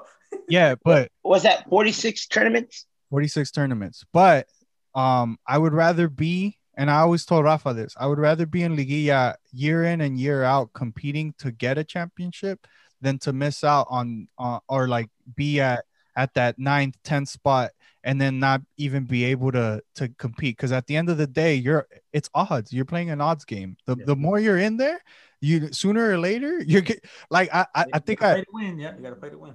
Well, not only that, I heard this a long time ago. Like, if you go to Walmart every day, at some point you're gonna get a job there, bro. It's gonna happen. Someone's gonna be like, bro, do you work here?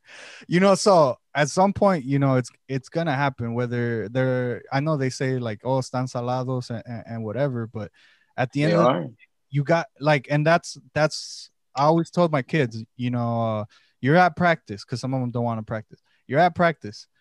That's 60% of the job. You're already here.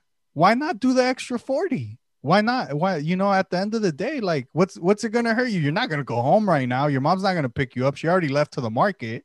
At least start running, start jogging, get better, like work on form, do something. But yeah, man, I think for the most part, like that's my take on that. I forgot what the original question was. No, I was just, you know, how to grow it. You know, but yeah, man, I think that it was provocative enough that even Rafa hit me up and was like, whoa, bro, like, that's crazy. Why'd you put that one up? And I was like, because you hit me up. Because you went out of your way to come talk to me. And then he's like, it worked. You're right. It worked.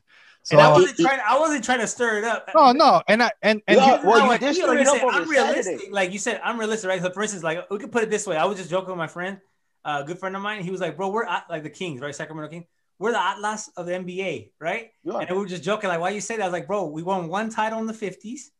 You feel me? And all we do is draft good players and then we let them go, right? And they go to other teams and they do their thing. And I was like, bro, we're Atlas. You know what I mean? Like, we have a huge fan base, but we're never going to win. You know what I mean? Like, we're never going to win. And it's not like a Salah, like, we're just not going to. We're just not ever going to be. Like, I know, obviously, we're just saying never could happen, but I think it's the same thing. And so when I like with Chivas, when I say something like that, it's like, bro, because I'm being realistic, bro. Like, at the end of the day, it's like at some point, like, we could dream. Like Selección Mexicana, we dream. Like, oh, we're gonna win the World Cup one day, whatever.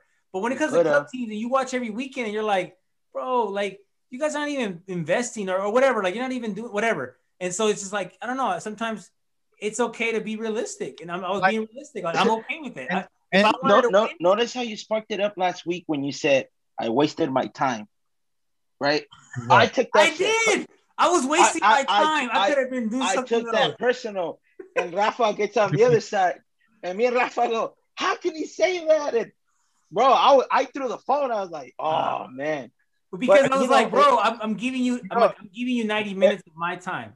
So like when I look at players, can we do a live view of a game with Alex? I think that would draw viewers to both podcasts. A viewing party, yeah, for sure. I think and that's the thing. Like I remember when certain players left Cruz Azul, and you guys, you don't feel any sort of way. He wants to leave, and I was like, well, you gotta let him. I mean, if you think like when Ivan Marcone left, this fool cried for like a year.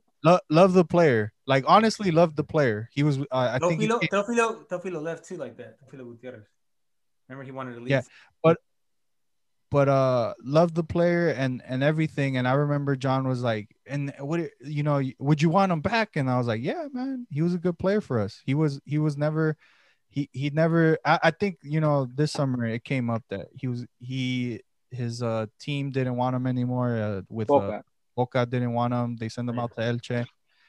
But a great player, and it sucked to see him go. It's cool though, because at the end of the day, he did what he thought was best for his career, which was trying to get onto the Argentinian squad. And he thought that it was, and I mean, you got to think about it. You're playing for Boca. You're if you break out, have the greatest year of your life, and do well out there, obviously they're gonna call you. You're playing on one of the biggest teams in Argentina. The world. It wouldn't. The world. The world, dude. Yeah. I won't say that. What? One of the biggest teams in the world. No. But this is where me and Danny don't see eye to eye, because he is the newer soccer fan too. So to him, all of this is new. To where us, the Boca that I remember, Madrid was scared to play him, and I'm a Madrid fan. Madrid was like, "Oh, we got to go against Boca." And Manchester was, and they can play most of these teams. Like. It's funny, but like these guys are human beings. Like we said, it's all we're all one race. But like there's some teams in Brazil that can smack some European teams, bro. There's some teams. There's Boca and River on a good day can smack a lot of them too. Like I think we the media, I think the Mexican media does that too, where we like hype up certain things, and it's like, bro, like chill out, man. The Portuguese league is not that dope, man. There's two teams. Relax. But I mean, the Argentinian league desprecia la Liga Mexico. Yeah, we all do it to each. We're all doing it to each other, right? We're all trying to find someone better than us. So we put our own players down, which we say Europe, or MLS is catching up. And then like a player plays in Galaxy, and you go like, bro, but he's in Galaxy. Like he's not in Monterrey scoring goals. Everybody does it. Every country's been doing it. So every media does it. But I think where I come in and like, yeah, John's correct. Like I'm the newer watcher, where I've seen the struggles that Boca has had in the past 3 years. 5 years. Five. Well, I'm saying 3 because I'm not there for the complete, and I'm not paying attention to them. But they haven't been able to pay some of their players. Some of their whole squad is like moving out and going other places. And deciding, like Christian Pavon is at Galaxy right now. They're offering him. No, he's back at. Oh, he's back 8 million. He's back at Boca. Yeah, they offered him 8 million, and Boca's considering that. You know why? Because they're broke. I mean, at the end of the day, when you don't have money, you're trying to get as much as you can, and you're hoping to get more. But when another team knows the situation that you're in, they're obviously going to offer you less. They couldn't pay for Paul Fernandez. He's back at Cruz Azul now. For a while, some of the players that were coming into Cruz Azul, Liga MX, they were mediocre to say the least. Paul Fernandez didn't have the best season before he went out to Boca. And then he goes out and he breaks out and is a star. Walter Montoya has been rejected how many times by how many coaches at Cruz Azul, and he's performing well at Racing Club. He's one of their better players in the Argentinian league. And this is just based off of stats. I don't watch the Argentinian league, but at the end of the day, like they come here and it's almost like I think one of the players said it. I forgot who it was, but you know, Argentinians live off of Mexican soccer. At the end of the day, I think it hurt. Maybe I said that. Yeah. He just said it. Yeah. Chivas coach. Chivas coach. Oh yeah. But at the end of the day, I feel like when we got out of Copa Libertadores, their struggle to get viewership, because you got to remember, like, it's one thing that people watch you over the world or see you in those little countries, but at the same time, there's not that money incentive that comes from the United States. We're not watching Copa Libertadores in the USA. I don't know who runs the program, but it's not on local TV. You know what I mean? It's not something Bean. Bean, you're right. Yeah. But it's not something that you can see on a daily basis and say, like, it's prime time, it's at 7 p.m. where the Liga MX is. And that's where I like John was saying, like, oh, but these are bigger leagues. I understand that. We're on prime time though. Like we're at the time where people want to watch soccer, where there's nothing to do, where on this side. And again, like, but there's a lot of money in the United States. There's, you know, you're talking about probably a player like LeBron James is getting paid $242 million for the rest of his life, or for the rest of his career at the Lakers. That's something that some soccer clubs are worth, you know. So even, and I was telling John, like, I understand that the rights for the EPL, the English Premier League, were at, how much did you say? 2.1 billion? 2 billion. That was the last cycle, 6 years ago. And the I think new cycle is coming up. And I think if Mexico really wants to succeed, because I understand that, like, oh yeah, but the English Premier League is in the morning and people don't get to watch it. That's not our fault. At the end of the day, money, like, viewership talks and money should talk too. So we should be getting paid that 2.1 billion, because it doesn't make sense to keep bringing in all this viewership and not get paid that much. You know, and like you said, I didn't think about like the Libertadores. I know I kept like crying about it. I wanted to go back just for that little, like, that fun that we're gonna play. That nostalgia. Yeah, nostalgia in River, you know, Monterrey, whatever, that'd be dope, you know. But I think River, Chivas. You just hit it on the head though. Like, you not only does the CONMEBOL, you know, people who don't know soccer, like the South American Confederation, not only do they lose out on Mexico, they lose out on United States. Like with Mexico, they lose out with United, because, like you said, there are people here that maybe won't pay for those channels, but they would love to see, like you said, a game.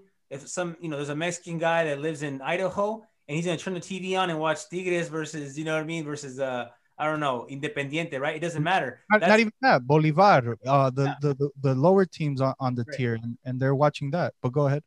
Yeah, so I think it's crazy how you miss out on two markets by messing that up.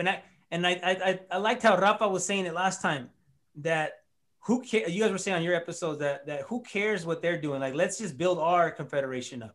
And I finally agree with that now. Like 2 weeks ago, I was like, you know what? He's right. I was like, because they need us. You know, at the end of the day, they need, they're hating and they don't want to give the Lisa the rights and all that, and everyone's fighting for that. That's cool and everything. But remember, Copa America, you know, it had to be here for it to be really successful, because you can host it in Paraguay if you want, but you're not going to make the money that you're going to make if you have it here. You're not going to see Messi. You're not going to see Chile, you know, 7-0. You're not going to see none of that stuff. You're not going to see that here, you know?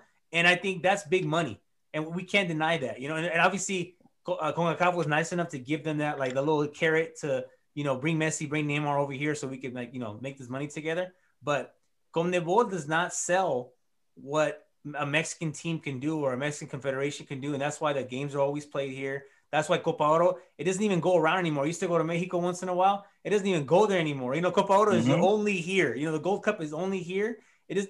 And in reality, it should be like, how come it's not in Canada one year? And how come it's not in, you know, Costa Rica one year? Like, they don't even give them a shot.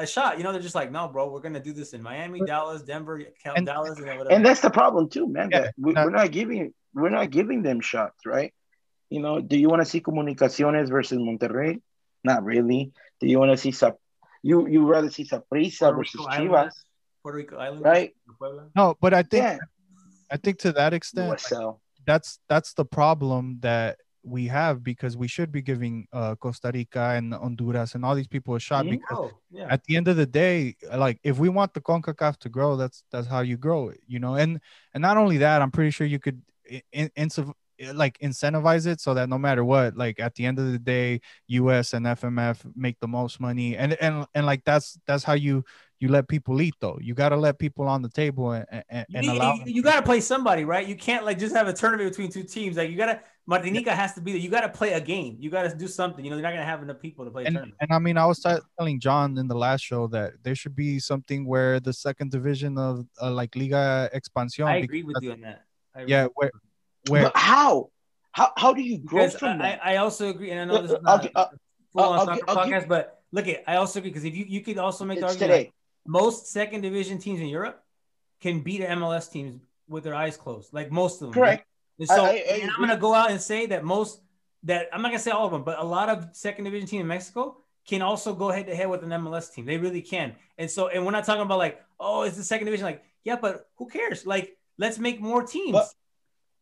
But why not give Mazatlan a chance and Atlas a chance? Oh, no. Querétaro a chance, to. right? They're So, going so you're gonna make a whole CONCACAF league, right? No.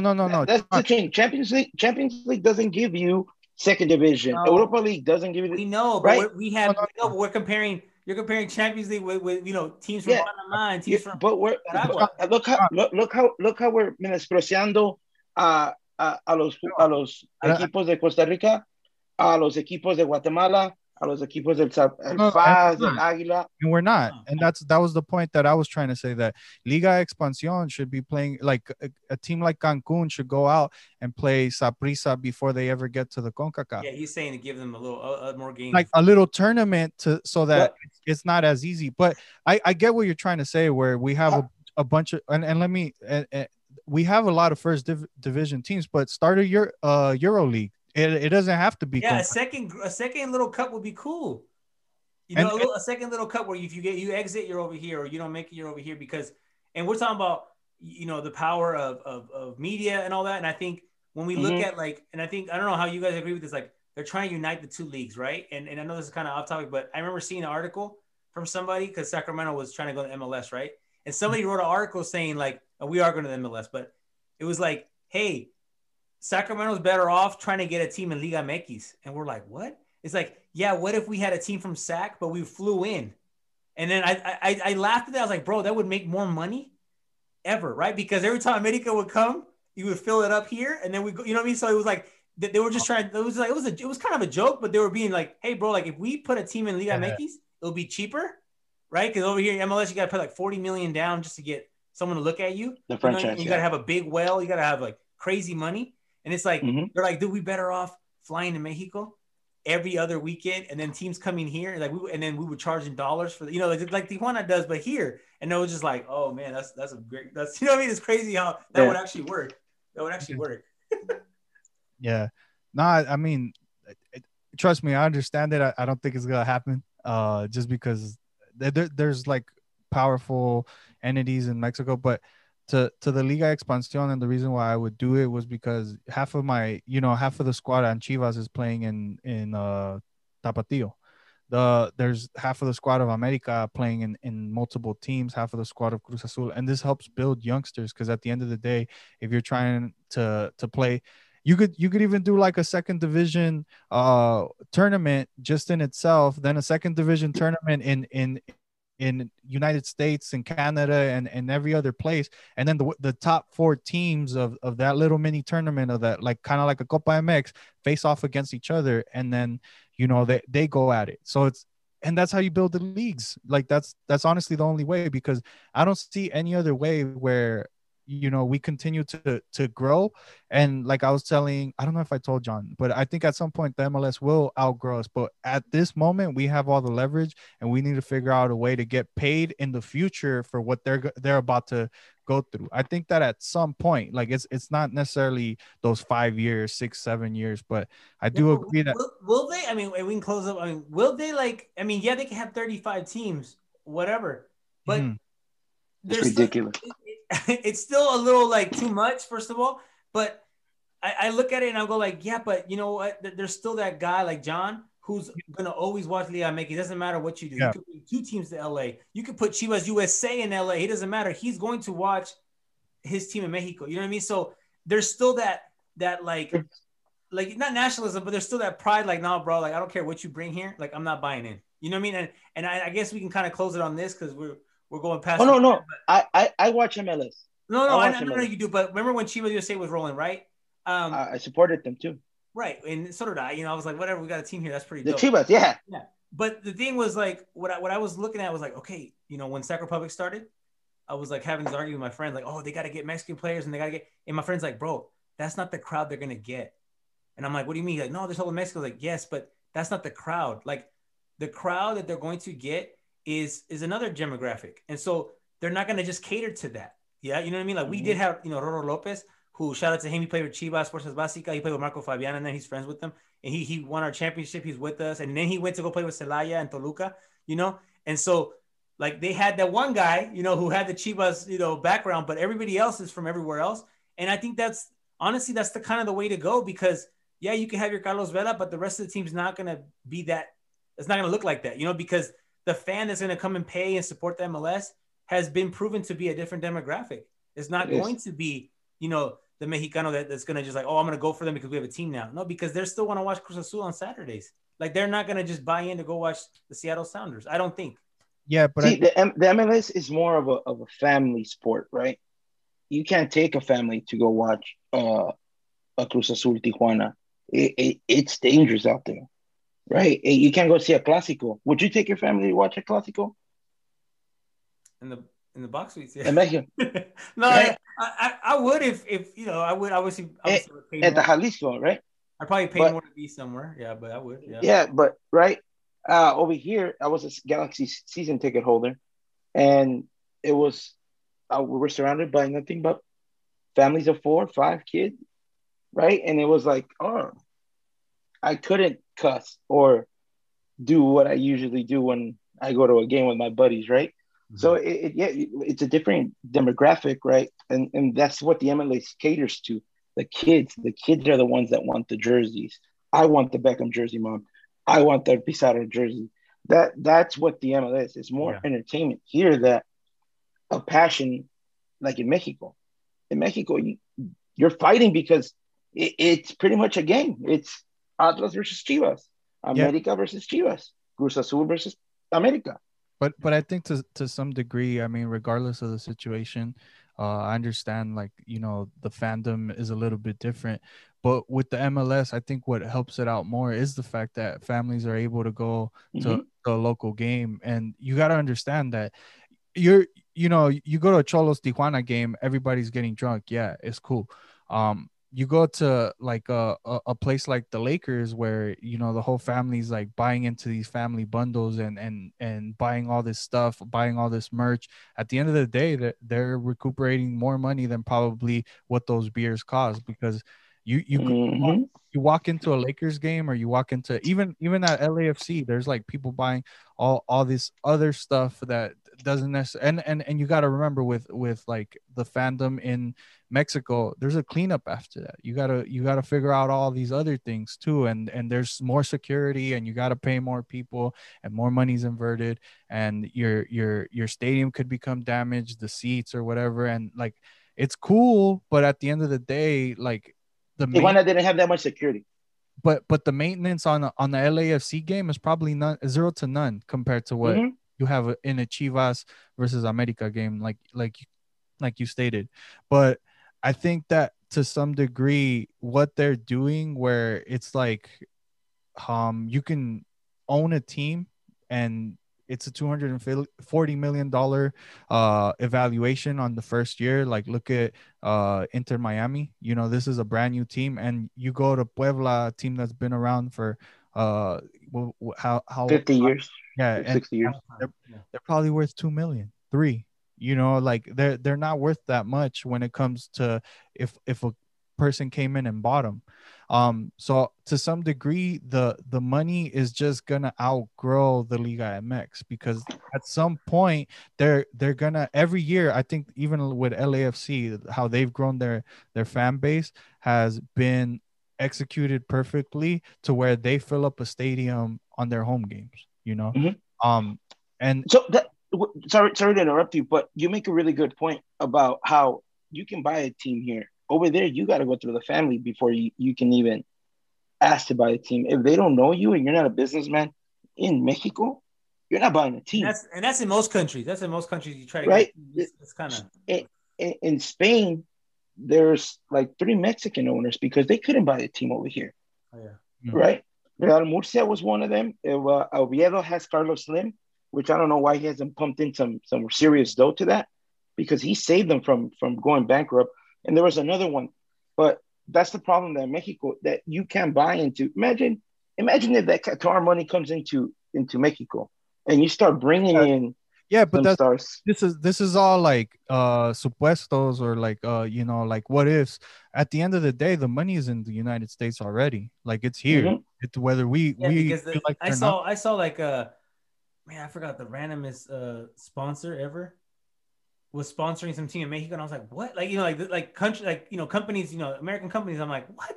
Like I know you see most of them, but there was one that just threw me off the other day, and I was like, what? Like, so, you see, I forgot, I think Puebla for a second, or it was either Puebla or somebody had like Facebook as their sponsor for a second. And I was like, it was like maybe 4 or 5 years ago. And I'm like, what? Like, so you like the US company knows that there's a market out there. And like you said, the money is here, man. The fandom is here. Mm-hmm. The people are here. The TV, like every time we look at the TV rights or the TV deal, they're like, oh, look at Super Bowl got this, but look at the Chivas America, it gets more, because you're tapping into 2 populations, 125 million over there and a portion of the 300 and something here, so it's like, I don't know. I think there's a lot of growth still. I think, yeah, you said USA, the MLS league will definitely be bigger, and they have more rules, and they're going to follow them. And they obviously don't allow, double ownership, father and his son, all that stuff. And they definitely don't. They definitely let you buy your team with security, knowing I'm going to put some millions here, but I'm not going to get kicked out of the league. I'm not going to be relegated. I'm not going to be, whatever, right? I'm going to stay here. I think that's something that if you're a billionaire, you're not going to go put a team in Mexico because you're like, bro, they're going to play some crazy stuff on me one day. And not just Mexico, a lot of countries, because don't forget, Juventus, other teams have gone to the second division. And like, so you're like, it's not that safe, because the MLS they're trying to follow the NBA route where it's like revenue share, right? Where it's like your team could be whack, but you're still going to get money. Don't trip. You're still going to make money. And that's the thing. I mean, that going back to that revenue share, the Premier League shares all the TV deal money. That's why all these Bernies and all of that have money to buy some good players. Where over here we don't know that, or unless the owner's pocketing, like the dude from Veracruz that buys players and can't even pay him.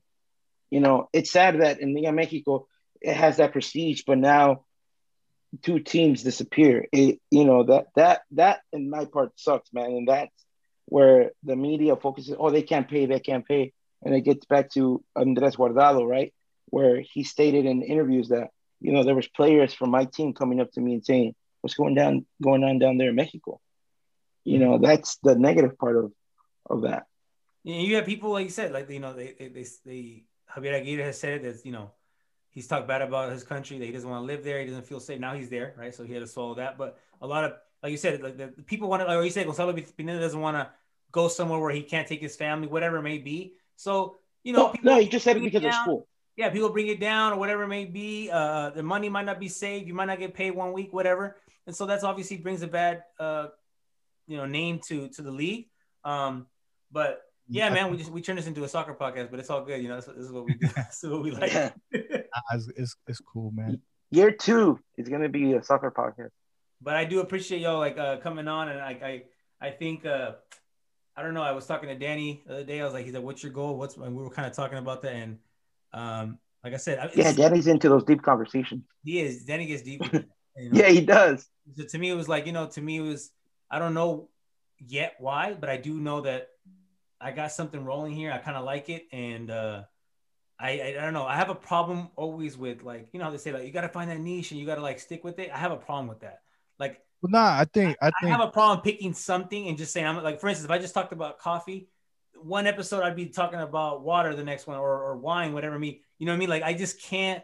I have a problem sticking on a topic, and that's my issue. You know. And let me tell you Yeah. something. I think that we have a niche, and you know, we're just in the soccer Liga MX, like and I think for the podcast, that if you're really trying to continue with it and do all that, stay with exactly where you're at.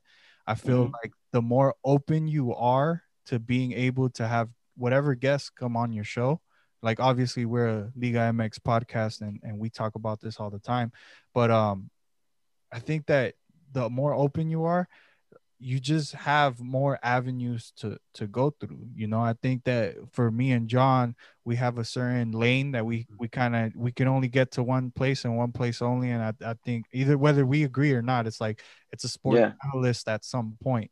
You know, it's media coverage on the Liga MX, because but where you stay open to all avenues, you could have one dude one day, another dude another day, and I've had and it's rappers, teachers, my wife. I've had, I've had why? My brother was, the last one is because he's a journeyman. He works for the union, so like I've had like. Oh, that's your brother. My little brother, yeah. So I've had like you're right, and I think that's something that I kind of like. It was intended to be a teacher podcast where I was like, I'm gonna highlight teachers because I know a lot of teachers have a second talent. That was my like idea with it, because a lot of teachers like, oh, we're just a teacher. Like, nah, bro, this guy's a baker, or this one like he's a soccer ref, whatever. And I kind of wanted to do that, but then I was like, my listener is not a teacher, so my listeners were my friends and people I knew, whatever, and they weren't in that. And here's what I'll tell you. Yeah, your listeners aren't teachers, and they'll, but you're trying to look for something to connect with people and who hasn't had a teacher in their life. At the end of the day, like I think you're thinking so much about like, how do I connect with people? You already have it. It's already there. You don't have to like I think that the whole teacher thing is the only reason why I started, because I mean, I listened to your podcast. I've listened to the last 3 episodes. I listened to your brother, the journeyman. I didn't get in debt on that one. I'm still on it. But then I listened to the teacher, where she was like thinking of going to school, going back, whatever. And then I listened to the stockholder, which we didn't get to talk about it, but I felt like you guys. He's a teacher too, just so you know, he's a teacher too. Oh yeah. Well, yeah. I was assuming low key. I was assuming that all these people were teachers, but oh no, yeah, like I said, something maybe like 20-30% of them are, but I appreciate you, like we're supporting each other, and I think. I don't know, man. It's somewhere I can put these creative juices and just put them to work, because I've always wanted to. I had a soccer thing going, like, it was 2018 before the World Cup. I was doing like kind of like John Barbour. I was doing that, just pumping out like little rumors and different things like that. And I was talking about Liga MX and MLS, and like my idea was to kind of keep it that way, kind of my likes, Liga MX, MLS, and anything going on in the world that's important, and I was doing it for a little bit. It wasn't really a podcast, but it was just like Instagram, and I had YouTube like videos that I would make up with my homies. But it was hard, so it got kind of hard. But definitely, like I said, I appreciate you coming on. I appreciate both of you coming on here to just talk, man, and get that conversation out. Like you said, it's always. I have a couple friends that listen to it, and they say, "Bro, I like when you talk about things I don't know about." Like some of my buddies don't even watch soccer, but they like when I talk about it. Or they like when I talk about Sacramento, right? Because they're not from here. So like when we talk about, the ins and outs and restaurants and different things, like, do I like that? Because the rent, so that was my biggest thing. The rent with your brother. I was like, fuck, they pay that much in rent, huh? Yeah, he was in, because he was in San Jose, right? So he went to San Jose, which is like the highest rent, I think, at one point in the country, right? It was like 3,000 something a month, dude. And I was like, bro, you're wild. So that's true. Man, but it's like, it's to, give other people, I don't know, information, man. An avenue, yeah. Nah, yeah, man. And yeah, I think you're there, bro. I don't think that you got to switch it up and start a whole new thing. I think that you can have people on your show like anytime. Like if you want to talk about soccer, just bring them on. That's all you got to do. I think that you're trying to close a huge gap of road that you can take already. You don't. Yeah. And I like how you said it, because how hard is it, and we'll wrap it up right here. How hard, and you kind of told me a little bit, but how hard is it to get some guests on your show, man? Like, is that something that you value? Because I'm doing the single route, right? So I have friends that like want to start another one, and we might do something, but it's like I found that I'd rather just be in control myself, you know, because it's like I could do it when I can, you know, I can figure it out. It's kind of hard, you know, like you said, like coordinating with everybody. Sometimes I know Danny was tripping out last episode. He almost was going to do it by himself. So like, you know, it's something that I don't know. I've found it kind of hard to get guests at the first, but now I'm getting people hitting me up. They want to get on it, like because they see the kind of attention I give them for 1 week. I promote them for 1 week, you know, straight, you know, every day, 3-4 videos and little things. So I don't know. Have you had any issues with getting guests or how you reaching out to them? What are you thinking on that? What are you guys doing with that? So for the most part, when it comes to players, I mean, it's difficult already. You know, like I always told John, like when we first started getting guests, like, hey, ask him how much time he can give you because, you know, at the end of the day, they have their own lives. They got to do whatever they got to do. I never do. but I always tell them like let them know what we can talk about, what we can't talk about, because obviously there's like certain topics that people just don't want to discuss, and I understand it.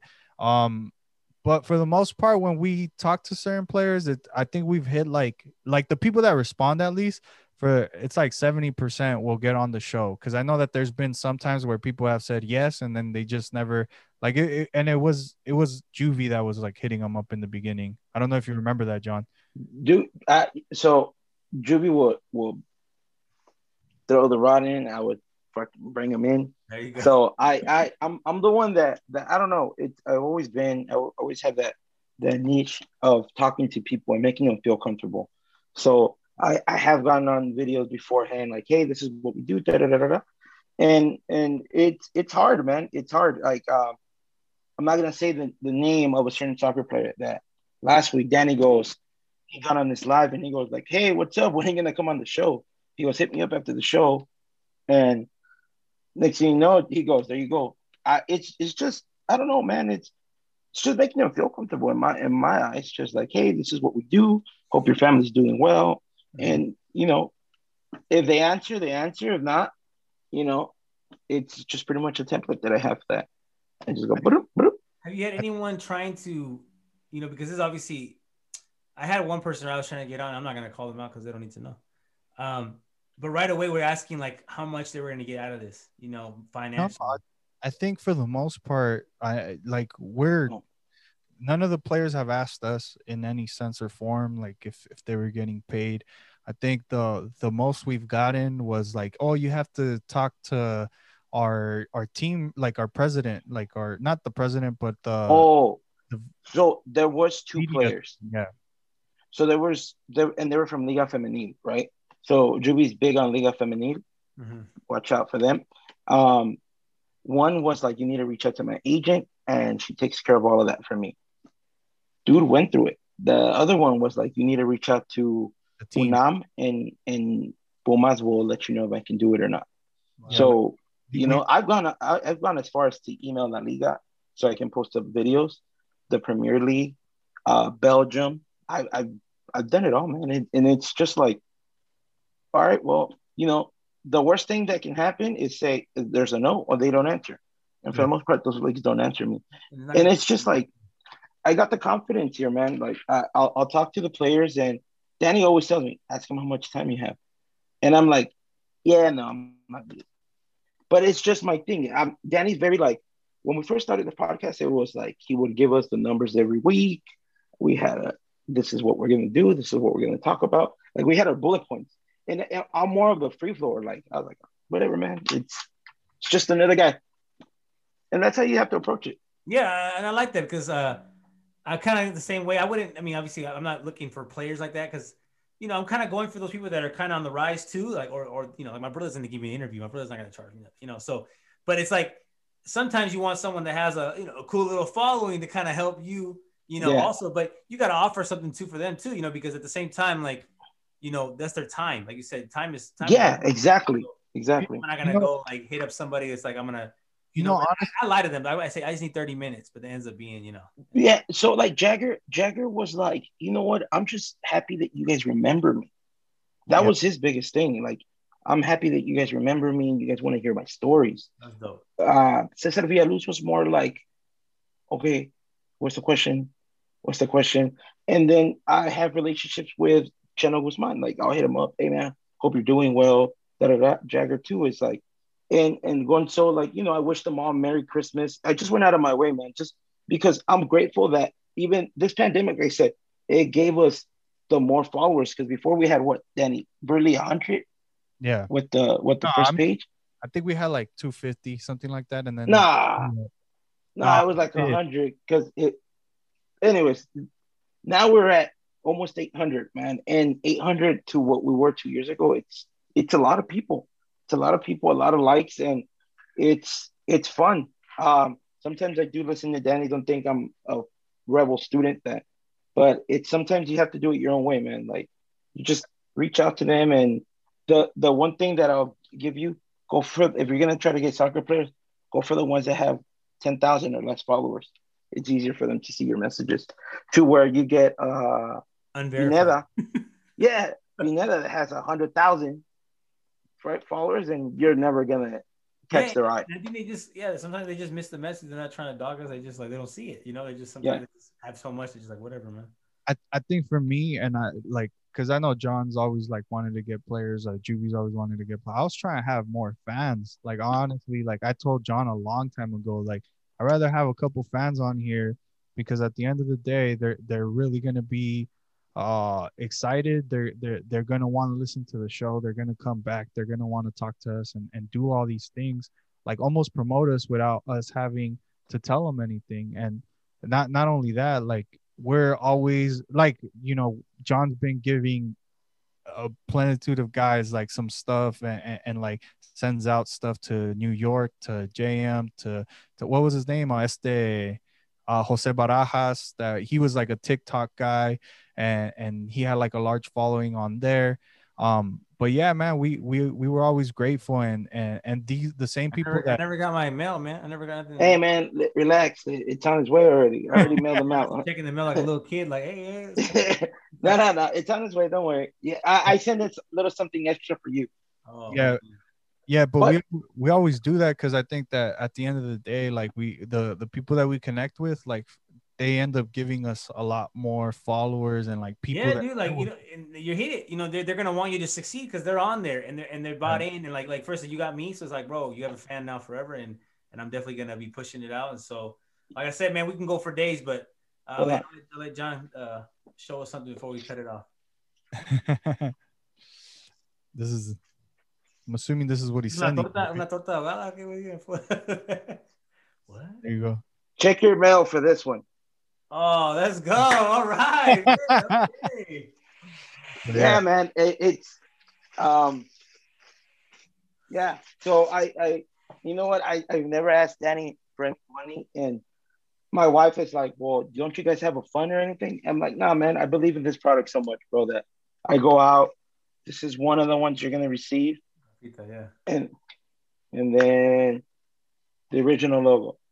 I like that. Or the second logo. Appreciate it, man. Yeah, I honestly, I also, you know, and I'm gonna wrap it up with this. You know, I keep saying that, but I'm gonna have to make this a two-parter. But two-part. Yeah, we usually do that, right, Danny? I'm gonna make a two-part episode. I'll just release it back to back. But I was trying to do something with no money, man, and I actually had listeners, good friends of mine, people that supported the show. They sent me the, you know, this Streamcast where I'm, you know, hitting my sound effects.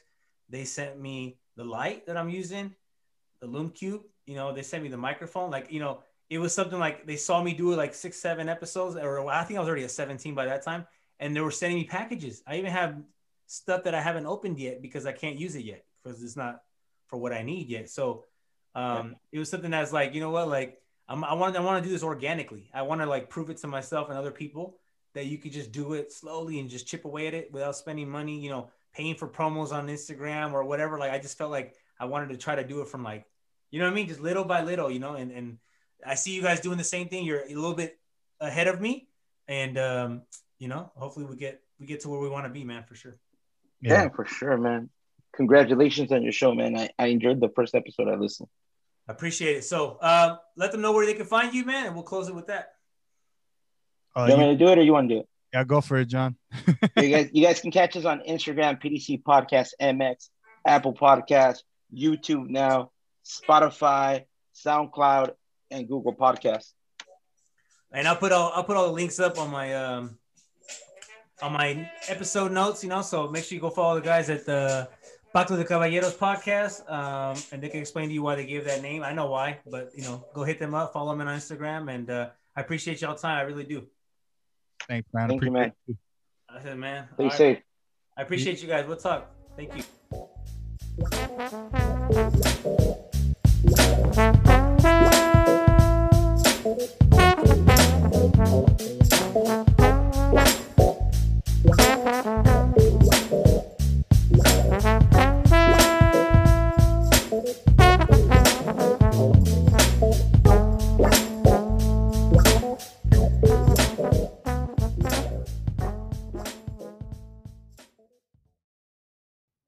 I hope you enjoyed the show. I sit here and I'm thinking about what am I going to do for season 2, right? So when we started this out, I'm like, I don't even know what season was. I'm just like, I'm just going to start recording. I'm just talking to my phone, recording some stuff. I don't even know. I came up with the name out of nowhere. I had no guests lined up. I had no ideas lined up, right? And I just let the show roll with the flow, go with the flow. And anyways, we're at this point now, right? Season 2. After season 1, I want to reflect a little bit. I stopped for a second. I went on vacation for a couple weeks, took a break from the grind of work and pumping stuff out for the podcast. And honestly, I got used to the break. 2-3 weeks of not doing it felt pretty good, and then people hit me up. Hey, I want to be on the show. Hey, when's the next episode? And honestly, with those 2-3 little comments I was getting here and there, that gave me more fuel to come back. So I appreciate every single one of you who actually sit here, listen to the show while you're working, while you're running, while you're driving. I appreciate it big time. And you don't know how much it means to me that people are actually listening to this. So how am I supposed to know you listen to it if you don't hit me up, right? So make sure you follow me on Instagram at Educators. I'm on Twitter. You can follow my personal account if you're cool enough. And then we'll go from there. I got a lot of things lined up for 2021. I hope you start off your year right. I hope you start off your year with that positive energy that we all need. We get out of this crisis, we move forward, and we start appreciating the little things that we do have, So biggest thing you could take from season 1 is just got to start the podcast, whatever project you're going to do, just get out there, do it, and then learn as you go. You know what I mean? People want to plan everything out, set it all up and talk to people about it. But you know what? Just do it. And then from there, learn as you go. So let's go. Season 2. And I hope you appreciated it. I hope you, what am I talking about? I hope you enjoyed it. And don't forget to share this with a couple friends. I really appreciate your time. Adios.